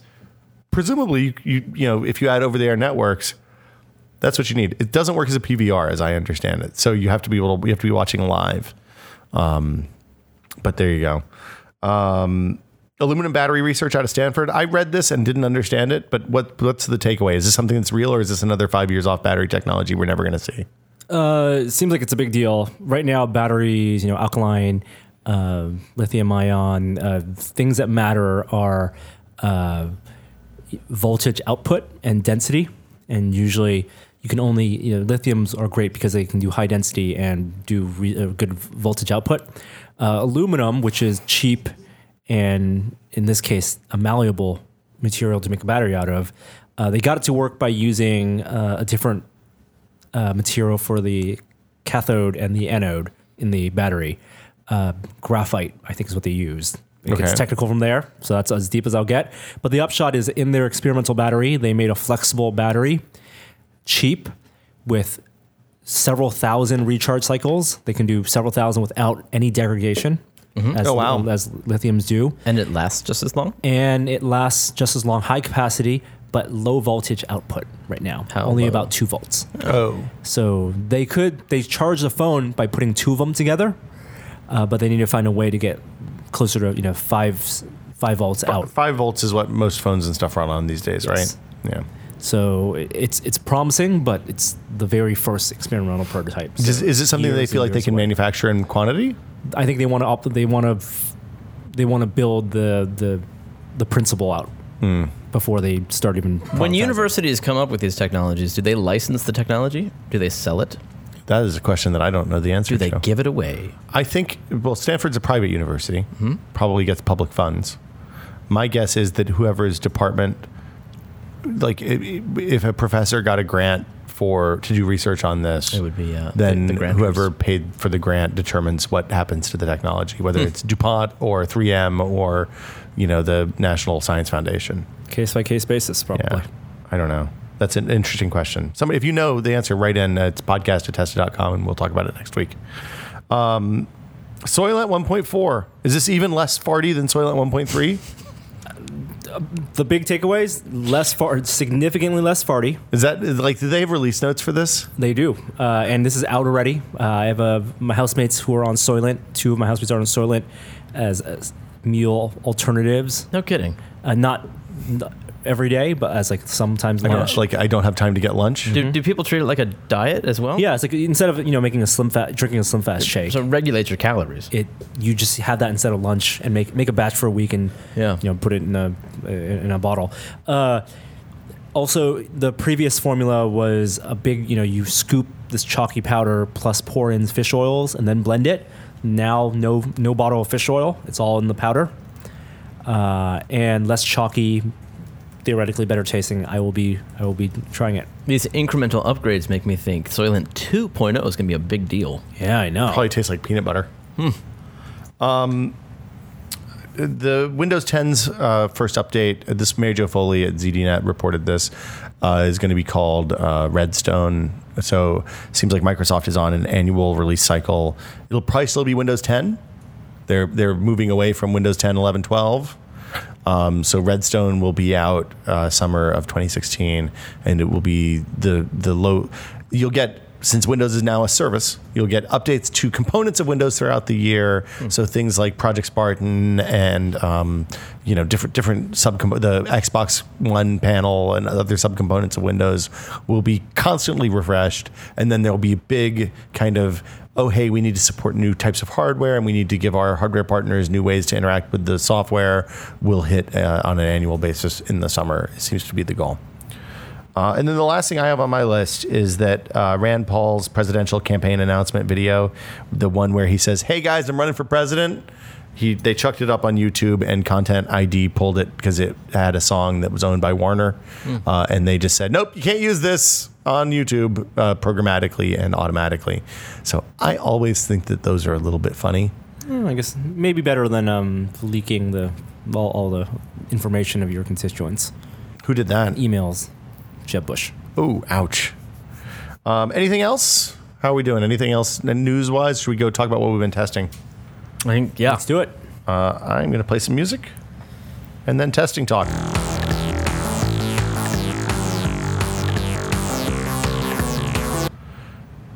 Norm, this is a note. Tested Premium members and anybody who's interested in watching us build ergonomic keyboards in the next, let's say, we're giving this announcement way early because sometimes it takes a while to get the parts and they're a little hard to come by. Norm and I are going to be building ErgoDox keyboards, the Teensy-based original kind, not the Infinity version that's on Massdrop right now, although you can more or less the same work. If you want to build your own ErgoDox along with us, you can get all of the parts for around $200-$250. What it is a mechanical ergonomic keyboard, split keyboard. So it's 2 separate parts. They're connected by one little cable. It runs a Teensy, which is a microcontroller, an Arduino compatible microcontroller that you're familiar with. So you can program it to do all sorts of crazy stuff. And you can use like badass mechanical switches like Cherry MXs or whatever kind of switch you want. So I'll post a link on the site before this podcast, or maybe later today, that tells you where to find the stuff that we bought if you want to build along, or if you want to just get the Massdrop, there's a Massdrop right now for the ErgoDox Infinity, more or less the same. It'll probably come, if you order it now, about the same time that we start our build, toward the middle or end of June. And like I said, I built enough stuff for both of us. You ended up going with blue switches. People asked a lot about which switches we were going with. They're a little clicky, not too clicky. I love me the blue switches. I initially thought I was going to get browns because they're quiet, good for typing. I ended up going with reds. Why? Because somebody pointed out the reds are like the browns but don't have the click. They're just straight actuation. I see. And the thing that the comment said was, It's better for video games. well, and if you look at the screen when you're typing, you don't need the click to know that you pressed the key successfully. I love the click. Because it's going to, so the Browns have a bump. You can feel the bump when you hit. Yeah. And the Reds are the same more or less as the Browns, just without the bump. So what they said was, if you're looking at the screen when you're typing, you know when you hit because you see the letter pop up. The Clears I was going to go for have a higher actuating force than the Browns, and that made me a little nervous. I didn't want to get tired. Yeah. I didn't want to get big, beefy, bulked up fingers. So Some people do the combination and just do the Reds for WASD. Oh, no kidding. Oh, that's interesting. Huh. Huh. Thanks for this preview of your special feature. Yeah, so like all of our other week of builds, the first day will be free. We're going to go laser cut some cases. I have some thoughts about ways we can make that extra cool, but we'll talk about that on the first episode probably. And there's currently weeks of builds going on right now. yeah, we just wrapped up. Was it the We are in the animatronics? We are in the closing days of a Lego with Friends with Veronica Belmont. Yep. So please check that out. And last week we did animatronics build with Frank Ippolito, and so we have a lot of premium builds coming up. So sign up now. There we go. Tested.com/membership if you want to find out about that. I've been testing out the Zoom Q8. I actually shot a couple podcasts with it. I have a post that I'm in the middle of writing right now that'll probably go up hopefully by the time you hear this. It is a really neat little camera for like what we do for podcasts, and I think maybe also recording concert audio and stuff, like shooting concerts guerrilla style from the audience, stuff like that.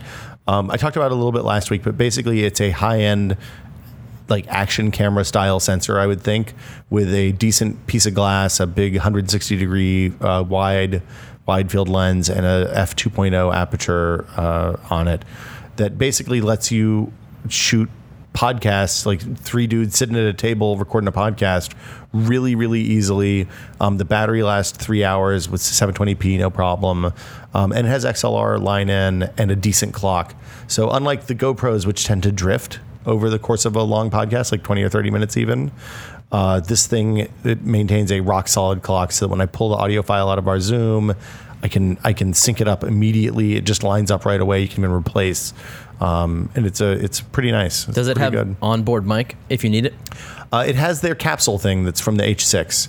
So it comes with a 120 degree stereo. Is that the crisscross? That's the crisscross one. That's good. It's a good mic. Yeah, you can put shotgun. You can put an Omni. You can put a side mic on it if you want. It doesn't support the H6 Extra 2 XLR input thing for, I think probably because adding two cables on the little mount that thing's on would probably break it. Yeah. You can't record all four channels at once, can you? You can. No kidding. Yeah. So, and you can record. You can either mix them all into the video stream, so it's just a MOV file with one track, or you can do the MOV file with a mixed audio track, and then also 4 independent. That's what you wave want. files, which is what I want. Backup. Yeah, it's great. Yeah. So it basically gives me an extra way to record the audio. So now using that and the Zoom H6 to mix and record our audio, I have 2 complete audio recordings for everything we do. So far, that camera's been, we've only recorded 2 or 3 episodes. Cool. But that camera's been really reliable. And people really like the video quality on it. They were really pro on the Still Untitled that went up this week. So it's better than the GoPro. Early on, it seems very much better than the GoPro. Like for what we do, though, like I don't know, like it's kind of a wide camera for webcam use. Like I tried to use it for the bunch of dads that we recorded last week, and it was a little wider than I wanted because it showed a lot of, like, it basically showed my entire room. And I only really want to have like a big giant headshot for a Google Hangout style video podcast. But yeah, like if you're someplace, like I gave it to Adam. Adam's leaving for tour tomorrow. I gave it to him to maybe shoot some video with while he's out noodling around on the East Coast. So like we'll see what he thinks about it after that. Cool. But it's a neat little camera, and it's like $400-$500, which for when you factor in that it can also be a 2-track audio recorder, like a 2-track XLR, provides phantom power to your microphones and the whole deal, audio recorder. It makes it a lot more. It seems expensive until you think about that, I think is probably the right way to say that. But an H4 costs $250 on its own. So there you go. Norm, you've been testing the Sony A7 II. Well, I just got it, so I've only taken Oh, you just got it this Well, morning. I got yesterday night to charge. Yes, that's the one. The A7 is their compact full frame camera, interchangeable lens. This is full frame? This is full frame. What? That is Yeah. a tiny little camera. And it's actually bigger than the first A7, A7S that was released last year. So A7 II, that's the kit lens. But for a full frame camera, that's small and light. How much is it? $1,500, $1,500 to $1,600. I think. Without a lens? With you know what? I'm not exactly sure whether it's with it. The kit lens is I believe hold on 2870 3.5 to 5.6. I would get a 35 prime with that immediately, and that's what I'll be bringing to the celebration next week. I'm very excited. I really liked the A7 last year. It's too expensive to be a secondary camera, but Sony does really good stuff. What is the lens selection still rough? If you're the type of person that only buys needs 2 or 3 lenses, You're good. you're good. Okay. Dude, I'm going to look into this. Yeah. Full frame A lot of people ask about. Yeah. with an EVF, but Why can't Canon make a full frame this size? Yeah. because Will they do an SLR? they have the actual optical viewfinder. The thing has to move. They need the pentaprism. Aren't they making Mirrors. mirrorless cameras? They don't want that to cross over into their high end. Sony's got nothing to lose. A lot of people asked about my wedding ring after I lost it on. I thought on the shoot with Jamie where we did the where he put the saw in the bottom of the quadcopter. It turned up a couple weeks later in a bag full of podcast gear at Adam's shop. I have since taken and gotten it sized, and now it does not come off my finger, which makes me a little freaked out because I get claustrophobic. It's a physical representation. It's not manifestation that. That's no problem. I got a kid. It's that I'm afraid it's gonna my finger's gonna swell off. I'm gonna have to have it cut off, just because anxiety. Is it nice and shiny again? I think that they just made a new one. I think that they took the one that I had, melted it down, made a new one, Yeah. and re-engraved it. You can check the engraving. It looks exactly the same. A machine does it. There's no way you can tell. That's interesting that the compression didn't affect the engraving. That's what I thought. I expected it to be a little jacked up, but maybe we have some jewelers in the audience that can explain. Better than not having it. I mean, there's still. Oh yeah, I'm not complaining at all. There's still some grime inside the engraving on the inside, so I assume. Yeah, it's original grime. Yeah, I mean, I could carbon date that probably if I really wanted to know, but I'm glad to have it back. So. Someone could get a good deal on a metal detector on Craigslist. Not yet. If anybody wants a metal detector that's been lightly used, maybe I'll go out and start metal detecting. I can get my I can find some lost gold on the beach, get my $250 back. Did you have a metal detector? No, I fucking went and bought one. Where'd you look? In your backyard? No, I went back to the quarry where I to thought the we lost quarry. it. Guy went down with stakes and the whole thing, ready to way. make out a search grid, and then it was in a fucking bag here the entire time. Not that I'm angry. I literally looked in every other bag that we had except for the podcast bag because I'd forgotten I carried it up that morning. Did you make a big deal showing your wife that you found it?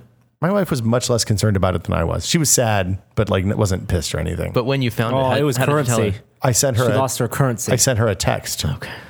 I sent her a text with the picture of the ring. She was like, "Where'd you find it?" Nice. And then I just didn't answer for 3 hours because we were shooting. So that could have gone better. Psych, that was a photo from 4 weeks ago, from before I lost it. Yep, just kidding. Lol. We talked about Fantastical 2 a couple weeks ago, the $40 calendaring app for OS X. After talking smack about it, I figured I should probably download it and test it out. It's pretty good. Yeah, I bet. I don't think it's. If you use calendars a lot, I could see it's much better than the default calendar app built into OS X. I do not know that it is $40 good. It is definitely $20 good. Like I would totally pay $20 without hesitation. Shouldn't they be a subscription service like 1Password where you just pay to be a member and then you get all the apps? But 1Password doesn't work like that on iOS. It does for me, doesn't it? Now You it's don't pay recurring, do you? no. Yeah. You bought a family license, a 5-seat license. Is that what I did? And then you bought the iOS app separately. Okay. I wish that is the way it worked. I would think I would be much happier paying $60 and getting everything and not having to worry about signing up for things. I feel like $40 is a lot of money for a calendar app, and we use calendars a lot. It was much like had this come out 2-3 years ago, it would have been a completely different story. But the gap between how good Fantastical is versus the current state of the OS X default calendar app has closed dramatically in the last couple of years. And I also have problems with notifications on the desktop app, which is inexcusable on a $40 app. Like sometimes it notifies me, sometimes not so much, which is not good. So I would say don't spend $40 on it. If it gets down to $20 and you use calendars a lot, totally spend $20 on it. Norm, the Lenovo X1 Carbon 3rd generation. It's the one I'm using right now. I tested the first generation of this 2 years ago. 4 years ago. Was that long ago? Wow. What do you think? It's a really good X1 Carbon, but I don't know if that's what people want right now. This one has a touchscreen though. Yes. The last one had a touchscreen as well. It has the things that make it a X1. It's Lenovo's sleeker ThinkBook or ThinkPad. Sorry, has the nub. The keyboard is better this time around. It's a lot of good give. They make really good laptop keyboards. A lot of good throw. You have the top buttons as in addition to the bottom mouse buttons. Well, the top buttons are for when you're using the nub, right? Mm-hmm. Yeah. Yep. And it's probably their best design yet. All the ports that you need built in. It's kind of like it's their MacBook Pro. This is the anti-MacBook, basically. Yes. But if I was out for, I'm still doing testing on it. It does have a Broadwell U processor. The Dell is the one that I thought was really interesting, and but I'll be checking this one out first. Alrighty. Matte screen. Oh, I like matte screen. It's a touch screen. That's weird. Does it get fingerprints? It is a little weird. It's very fingerprinty. Yeah. Yeah. It looks to me like you've been using this whole podcast. You've been touching it the whole time. I love touchscreen on laptops. Why touch it though? You've got the trackpad. I think it's just as fast. It's not. But for zooming in, Two fingers think scrolling. about. But scrolling isn't what I do on web pages because of tablets. It's zooming in. But you still scroll. Yes, I still scroll, but the one-to-one. It's Yeah. all about the one-to-one. What? It's all about the one-to-one relationship between what you're browsing. You get exactly to the content your eyes want to be at. Does this fold all the way over? It doesn't. Like the Yoga? It just goes flat. Okay. So it is a laptop, not a tablet, laptop hybrid. Yep. Fingerprint sensor, does it work? Or is it the old scanny kind? It's the old scanny kind. That's sad. It works as well as ever. As well as those have ever worked. So not very. I'm still using the 13-inch MacBook Air Retina. It's a really nice little laptop. The mid 2015 update or whatever they called this one, the Force Touch touchpad is awesome. It is a really, really nice way to interact with the computer.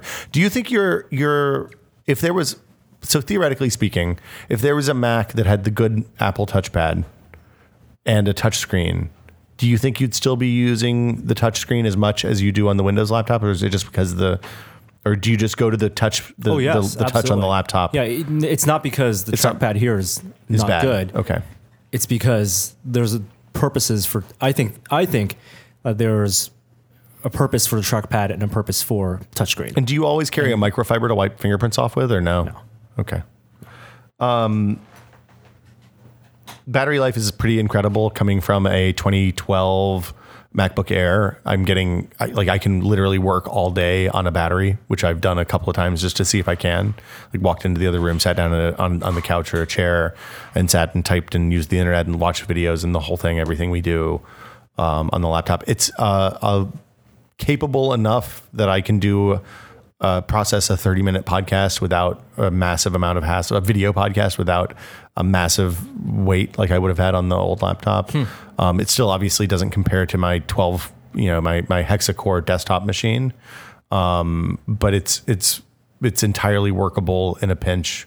Like I wondered if I should have gone to the 15-inch and gotten the quad core. I was a little disappointed you couldn't get a quad core in the 13-inch. But I feel like it's entirely adequate. I have the first Haswell MacBook Pro, and that battery is as good as it was the day I got it. It Yeah, I still should holds compare up it. all day long. What did you say, Norm? You guys should compare it. Sure. We can do a side-by-side rundown if you want. Just put them up, put the same video loop on them and let it go. Is the follow-up to Haswell supposed to improve battery life even more? This is the follow-up to Haswell. that is. This is Broadwell U. That's Broadwell. Right? U? Broadwell U. Yeah. Yeah. So Remember, there was 2 generations of Haswell. So which one? yours is the first generation. It was as the well. first. First Yeah. Haswell. Okay. So this is technically the 2 years after, which for laptops, that's way too soon to upgrade, I think. But it's some people do every 2 years. That first Haswell had a huge battery life jump, though. Yeah. For what it's worth, I was starting to see at 3 years into my MacBook Air, I was starting to see the battery fall off the cliff. Okay. I'd gone from I can take a cross country flight and I'll run out of battery about West Tennessee to I can take a cross country flight and I'll run out of battery in east Nebraska or east Oklahoma, not Arkansas. And also, we're people who, unlike most people, we don't think about replacing the batteries. I think a lot of people get their batteries replaced by Apple, and then they're Fair, yeah. almost good as new. I mean, and if you back up all your data, wipe it, get the battery replaced, and get fresh install the OS, you're gonna have a great laptop. Well, for me, the big thing that changed with the Air is that we went from doing practically no video. I went from never processing video to processing video all the time, and having more storage and a bigger CPU was kind of important. So anyway, that's it for me. Norm Radian mod. I did this is 2 that- years ago. I borrowed Jeremy's Radian time lapse Kickstarter motion time lapse device that you got off Kickstarter. I have Alpine Labs and based out of Stanford. Yeah. Makes it, and they also make a What is it? intervalometer or whatever. Intervalometer. Intervalometer. Are they the Time Lapse Plus people, or are they the other one? It's not the Genie. It's not the Time Lapse Plus. It seemed like there were a ton of those like 3 years ago. It was an on early Kickstarter. Kickstarter favorite. Yeah. The Radian is a time-lapse pan. So it has a stepper motor and the intervalometer built in, and then also a really good app that I think is probably the best part of it. Other hardware they all have decent apps now. Don't you set the app using the audio jack of the You phone? do, and I thought that was one of those most interesting things. It's Yeah. like the Square chip, like just turning audio signals Into data. into data, but mostly it's just numbers, right? That was Credit card numbers. that using the phone jack thing was an early way to get access. like Square. Yeah. Well, yeah, and it made it cross-platform, which was early on really important. And no license for a special lightning Exactly. port or Right. something. So I thought that was really clever. It worked really well. Still works really well. And then I did some fun stuff with it to get to do a different type of time lapse action. There's a Living with Photography about it on the site right now, right? Yes. You did a cool thing with it, I must say. You should let the Radian guys know about that. You should. Yeah. They might retweet. I could Get show your you- retweet. You could build up to that 50. Path to 1,000 retweets, Norm. So, Jeremy, anything you've been testing you want to talk about? I always forget what I've been testing when I get to this segment. We should make a list. I should make a list. One thing I tested was the Apollo 11 Oculus app. Have you guys tried The that? VR thing? Yeah, the VR experience. Highly recommend it. Really? Do Yeah. you get to play as Buzz Aldrin? You don't play. It's an experience. And with these guys, it was a Kickstarter and they were funded, so they're going to complete, you're going to be able to do the entire Apollo 11 mission, but their demo is compelling, to say the least. It's basically a educational app. And I think Is it edutainment or is it educational? I think it's educational because Okay. I think this is going to really turn some kids on. It turned me on. I mean, you are in the cockpit, and that's after you watch the bulk of Kennedy's speech where he says we're going to the moon. By the end of this decade, we will land a man on the moon and return him safely to Earth. Right. Except yeah. I did with the Nixon voice, so I apologize. Ghost of Robert Kennedy. Why John do F. we Kennedy. climb the highest mountain and do the other thing? Yeah. Because they are hard, right? That whatever Yeah. he said. That's incorrect, but yeah, that's the one. I got the gist. And you watch that in a virtual environment on an old TV or on a movie projector, and then you see the Saturn 11, Saturn rocket? V. Saturn 5 rocket. Thank you. You're the worst nerd I've ever met, Jeremy. I'm so disappointed in you. Apollo Hey. 11, Saturn 5. So maybe I wasn't educated as well as perhaps. I mean, I'm the product The kids of were. Tennessee Public Schools. It doesn't get. I was number 48 in the country. No, I mean by this app. Oh. And then you go into the cockpit, and then you take off, and you can look out, and all the some of the instrumentation is actually synchronized to the actual radio transmissions. That's cool. And then you Are you getting like mission control voice in your headset? Okay. Yeah. And then you take off and you can see outside the little window the clouds and then the horizon of the earth, and you go weightless in this pencil flight. Can you like move around the cabin at this Not point? at all. Okay. You're always just Strapped. standing still. Okay.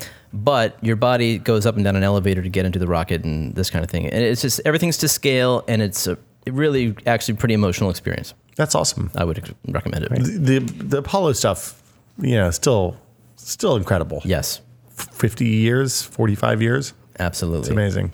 I'm getting all the audio in. It's a great way to experience that audio in, in the context of when it was delivered. Exactly. One of the first things I remember doing on the internet when I first got when I was in college, you could get SLIP or PPP internet access for like $3 a month, or $3 a semester more than just a shell account. So one of the first things I did when I had that was I went to NASA.gov, which at that point was just like one flat page with a whole shitload of links off of it and maybe a banner or a picture or something at the top. And you could download the transcripts of the conversation between Mission Control and all the Apollo missions in their entireties. And it was like fascinating reading to read the stuff that they did over, because they were talking to him constantly, like even during sleep, there were sleep periods and stuff, but they still wouldn't hesitate to wake him up and be like, hey guys, the number 4 thruster is looking a little hot right now. Can you confirm? Blah, blah, blah. It's amazing. I mean, it's incredible that we went to the moon just to get the Transformium from the hidden Transformers arc. If you're buried by Apollo 11. If you're that much of a nerd, you really should try this app. I'm going to go download it as soon as I get home. You'd get into it. It's free? Yeah, I think the demo is free. Yeah. Yeah. If you want to get the full experience, you'll have to pay for it when that's available, but it'll be a while, right? Should we take a couple questions and call it a show? Yep. Plaything. Emails? Oh, there we go. But we do the other one. Emails. 'Cause it's, we don't do emails. We do Emails? No. Questions. Boom. If you have a question for This Is Only a Test, the email address is podcast@tested.com. Please keep your questions interesting and not just, hey guys, should I get an Android phone or an iPhone? Our first question comes from Craig, and he says, hey, Will, Norman, Jeremy. I have an old Mac that has been my house's Plex server for the last few years, but I'm hoping to expand its functionality. I recently bought OS X Server to do network time machine backups for the Macs in our house without Apple's time capsule, and there are many other features included in OS X Server that I'm tempted to try a few of them out. 2 of the features I'm thinking of setting up are VPN and profile/device management. I know Will did a write-up of his FreeNAS server a few weeks ago, but I didn't see mention of these 2 features. Do you guys use VPN on your home networks? And if so, do you find it useful? Have you ever tried device management? I like the idea of being able to access settings on various computers and keep all of our Apple devices updated, but I don't want to feel like a network admin for our house if it requires too much maintenance. What's been your experience with more complicated home server maintenance? So this is really 2 questions. The VPN thing is actually pretty useful. If your router supports VPN, and you can make it the end node for a VPN client so that, for example, you can set up a free DNS, a dynamic DNS service like FreeDNS or something like that. So you have a domain that you can point your VPN client to, and there's stuff connected to your network that would be handy to have access to as if you were inside your house, even when you're not inside your house. By all means, set up a VPN. If you're thinking about using stuff like that for things like Plex or for gaming or for like file browsing, it is not a great experience. So like it's not going to be fast because your upstream is probably pretty bad. It is relatively easy to set up and doesn't take too long. So that is an easy one. As for the device management, have either of you tried that stuff at all? Is that an OS X thing? It's an OS X server, and it's basically like for small businesses or mid-sized businesses who issue iPhones and want to be able to remote wipe them and stuff like that. Yeah, you can do all or provide apps that aren't on the App Store, like custom apps. You can do that. I would not run that for home users because it's a mess. It's a pain in the ass to maintain. And if you mess something up, people will have to wipe their phones in order to get stuff back. And like if you make your wife wipe her phone with the pictures of your kid on it, it's going to go bad for everyone. So I would say, yes, try VPNs. No, don't do the other thing. And if you want to try VPNs, you're better off doing it with like a DDWRT router rather than the OS X server, probably. On the FreeNAS side, I think you can do VPNs, you can do the dynamic DNS stuff, and you can do time capsule backups if you set up your Apple file shares right. So it basically shows up just like a time capsule on my network at home, and all my Macs back up to it, which is nice. Next question is from Marshall. Marshall says, "Hey guys, I'm considering getting a printer bought metal for the cost as well as the relative quality you get for that price.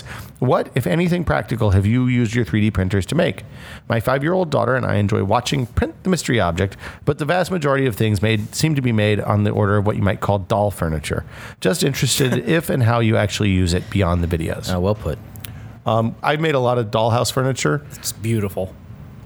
Best stuff is dollhouse furniture. I made a bunch of brackets and things to hold things to other things that have been of varying degrees of usefulness.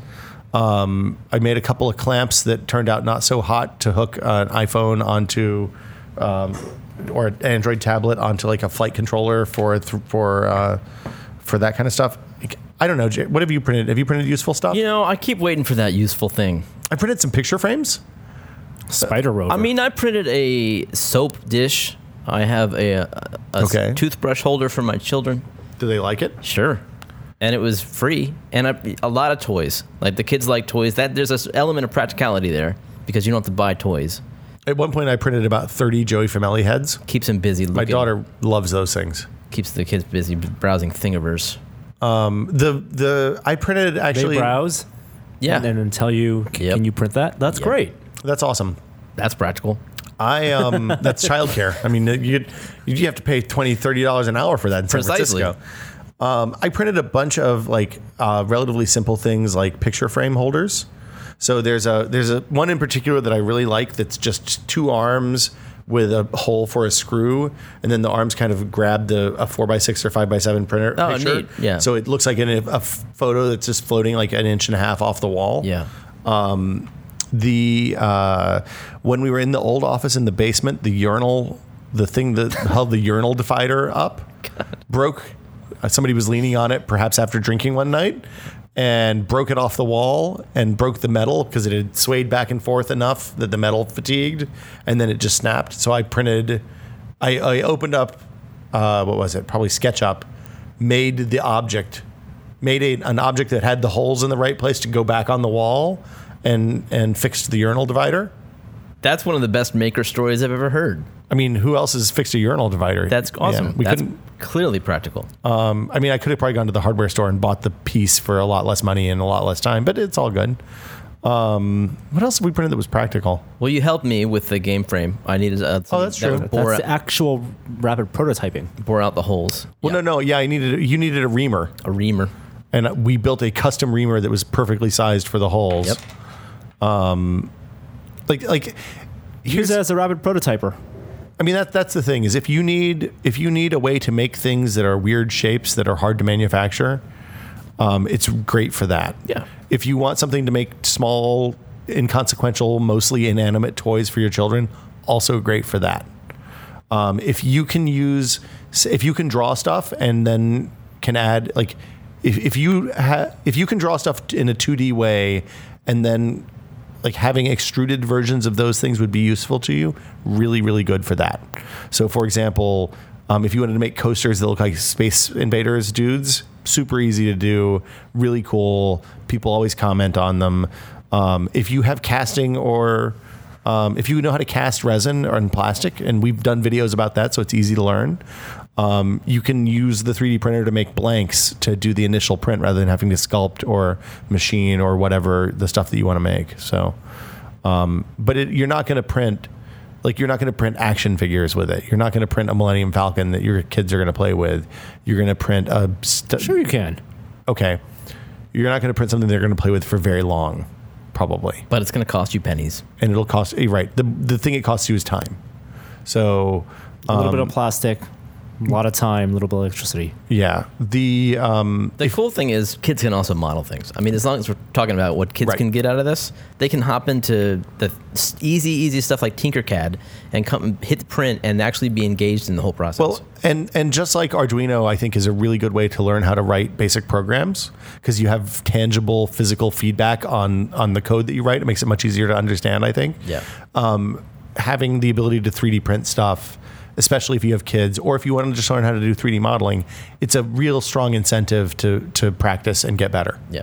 And in this case, 3D modeling can mean anything from like using programs like Maya or 3D Studio Max to sculpt amazing things all the way down to straight up like graph paper drawings that you extrude out into the third dimension and then maybe cut holes in the right places. So one more question. One quick Oh, yeah. thing on the subject of 3D printers. This Matt tweeted at us earlier today. Did you guys see that? Yes. Recommended we mention the Tyco Unibody 3D printer, which is currently a Kickstarter over $1 million already.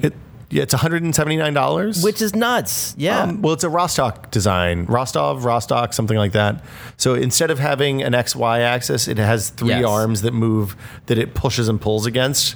The upshot of that is it's much better at doing like cylindrical stuff than, say, our traditional XY axis machined rods printers.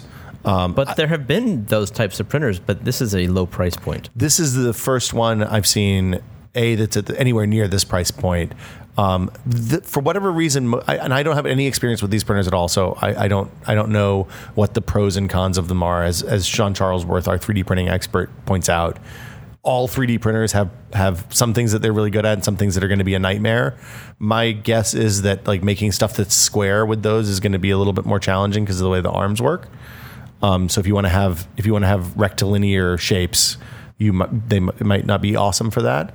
I was immediately skeptical of the release on that platform because they have a flexible print bed for it, which seems super unreliable to me. But I'll Kickstarter. I'll back one for $180. We'll get one in and test it out. Yeah. It's got a smaller print area than the PrinterBot Simple Metal, which is kind of stood out to me. No, I actually am ready to upgrade because of that. Oh, really? The 6 square inches is just a little tight. 6 cubic inches. Sorry, yeah, 6 cubic inches. So there's that. I guess it's 36 cubic inches because it's 6 inches. Isn't it 6 inches cubed? Yeah. So Okay. it's 6 times 6 times 6. Yes. That's just 36 cubic 180 inches. million cubic inches. Anyway. Last question is from Bryce. He says, "Hey guys, I just got a micro drone. It's only 1.5 inches wide, maybe 2 inches for my birthday. It's small enough to fly inside, but I'm not the best pilot. What kind of exercises or self-training would you recommend to get better at flying?" Uh, Is this a Millhouse circles. answer? Fly in circles. Perfectly level figure eights? Perfectly level figure eights. Yeah. No, honestly, figure eights are difficult. Yeah. And when you do a figure eight, do you fly I with can't the do front? figure eight well. Okay, so when you're practicing, Oh, do you try to fly straight or do you try to do you circle gotta do the straights? turns? I don't- Actually, if you're doing a true figure eight, for You're turning Well, with the you yaw stick, not actually- just circle strafing. yeah, you actually have to yaw and turn, and Yeah. not just have it point one direction and kind of no, yeah, position. no, you can't lateral do that. Is he movement. he's flying indoors? Indoors. I don't recommend figure eights indoors. I think that's nuts. What do you do indoors? So difficult. Depends on your room. I think if you get a Phantom, definitely. It's a ton of fun. You feel like you're sliding. I love the figure eights outside. Outside, yes. Yeah, but indoors. indoors, I don't know, man. Maybe figure eights, but just strafing, right? Just- not yaw. Just keep it pointed away from you. You think that? You Yeah. think just the lateral movements? Yeah, stay behind it so that forward is always away from you. That's how you start, absolutely. But then you got to learn at some point, and it's better Yeah. to learn with the small one Well, than the big one. Then I say you go for a downward spiral. A downward spiral, How Not about a figure full eight. circle. Not a figure. Just Sure, a circle. sure, fine. Yeah. But then bring it down a little bit and come downward spiral. I'd say do a circle That's a- clockwise and then do a circle counterclockwise. Okay. And then once you can do that and make perfect circles, then switch to the Perfect figure eight. circles. I think that's crazy. Try to do a circle where the circle itself doesn't need to be perfect, but end the quadcopter where you started it. One of the other things I do with the Nano that I have at home is I try to fly through doors. Like I have a loop through my kitchen, and basically I can fly from the dining room into the kitchen, into the hallway, into the living room, into the dining room So again. you can't see it at some point. Well, I follow it. Okay. Or I have it fly toward me or whatever. Like the thing that I always have a hard time with is switching when the copter is going away from me, switching from left is left and Yeah. right is right to Totally. when it's coming toward me, right is left and left is right. That's the hardest thing. Yeah. If like, I feel like after an hour or so of flying at any given time, I kind of am internalized with that now. Like I don't have to think about it anymore.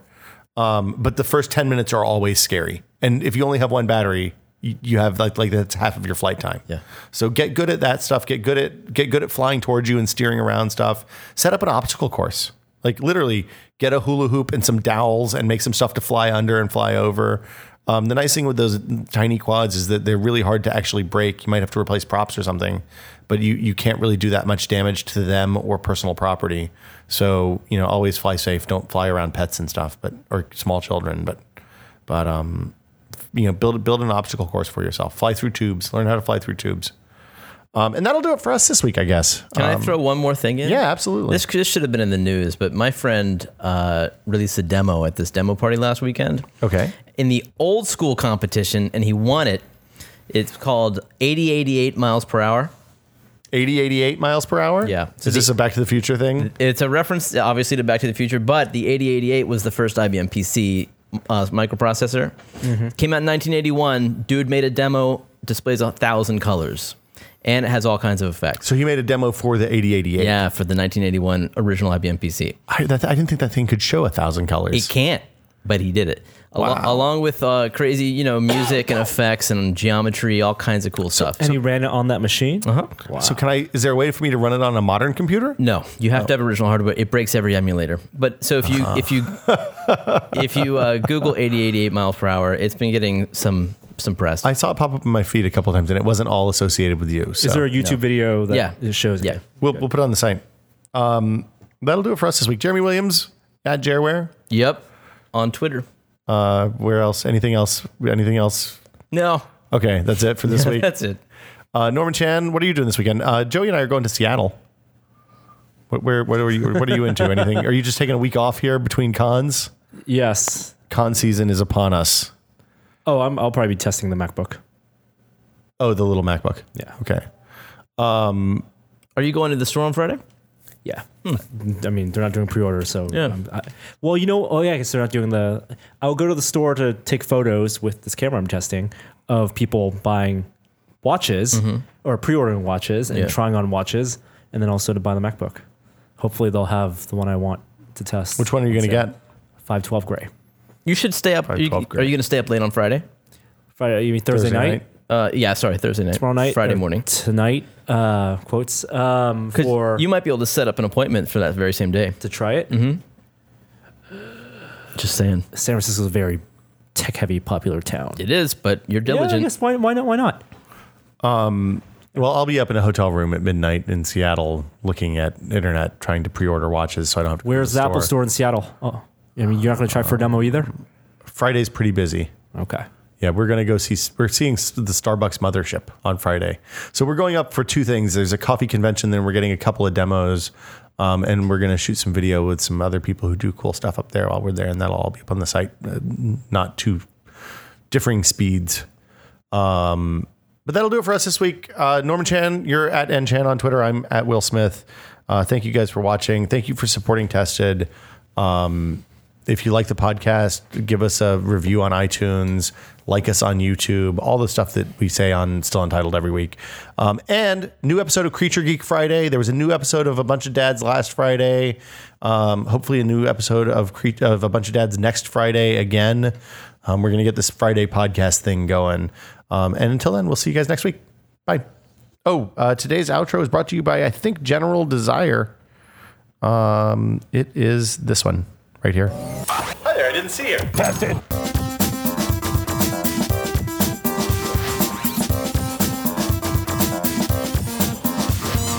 You know what else I do when I'm laying in bed? Every 30 days. Tested. It was General Desire. See you guys next week. Change out those pillowcases.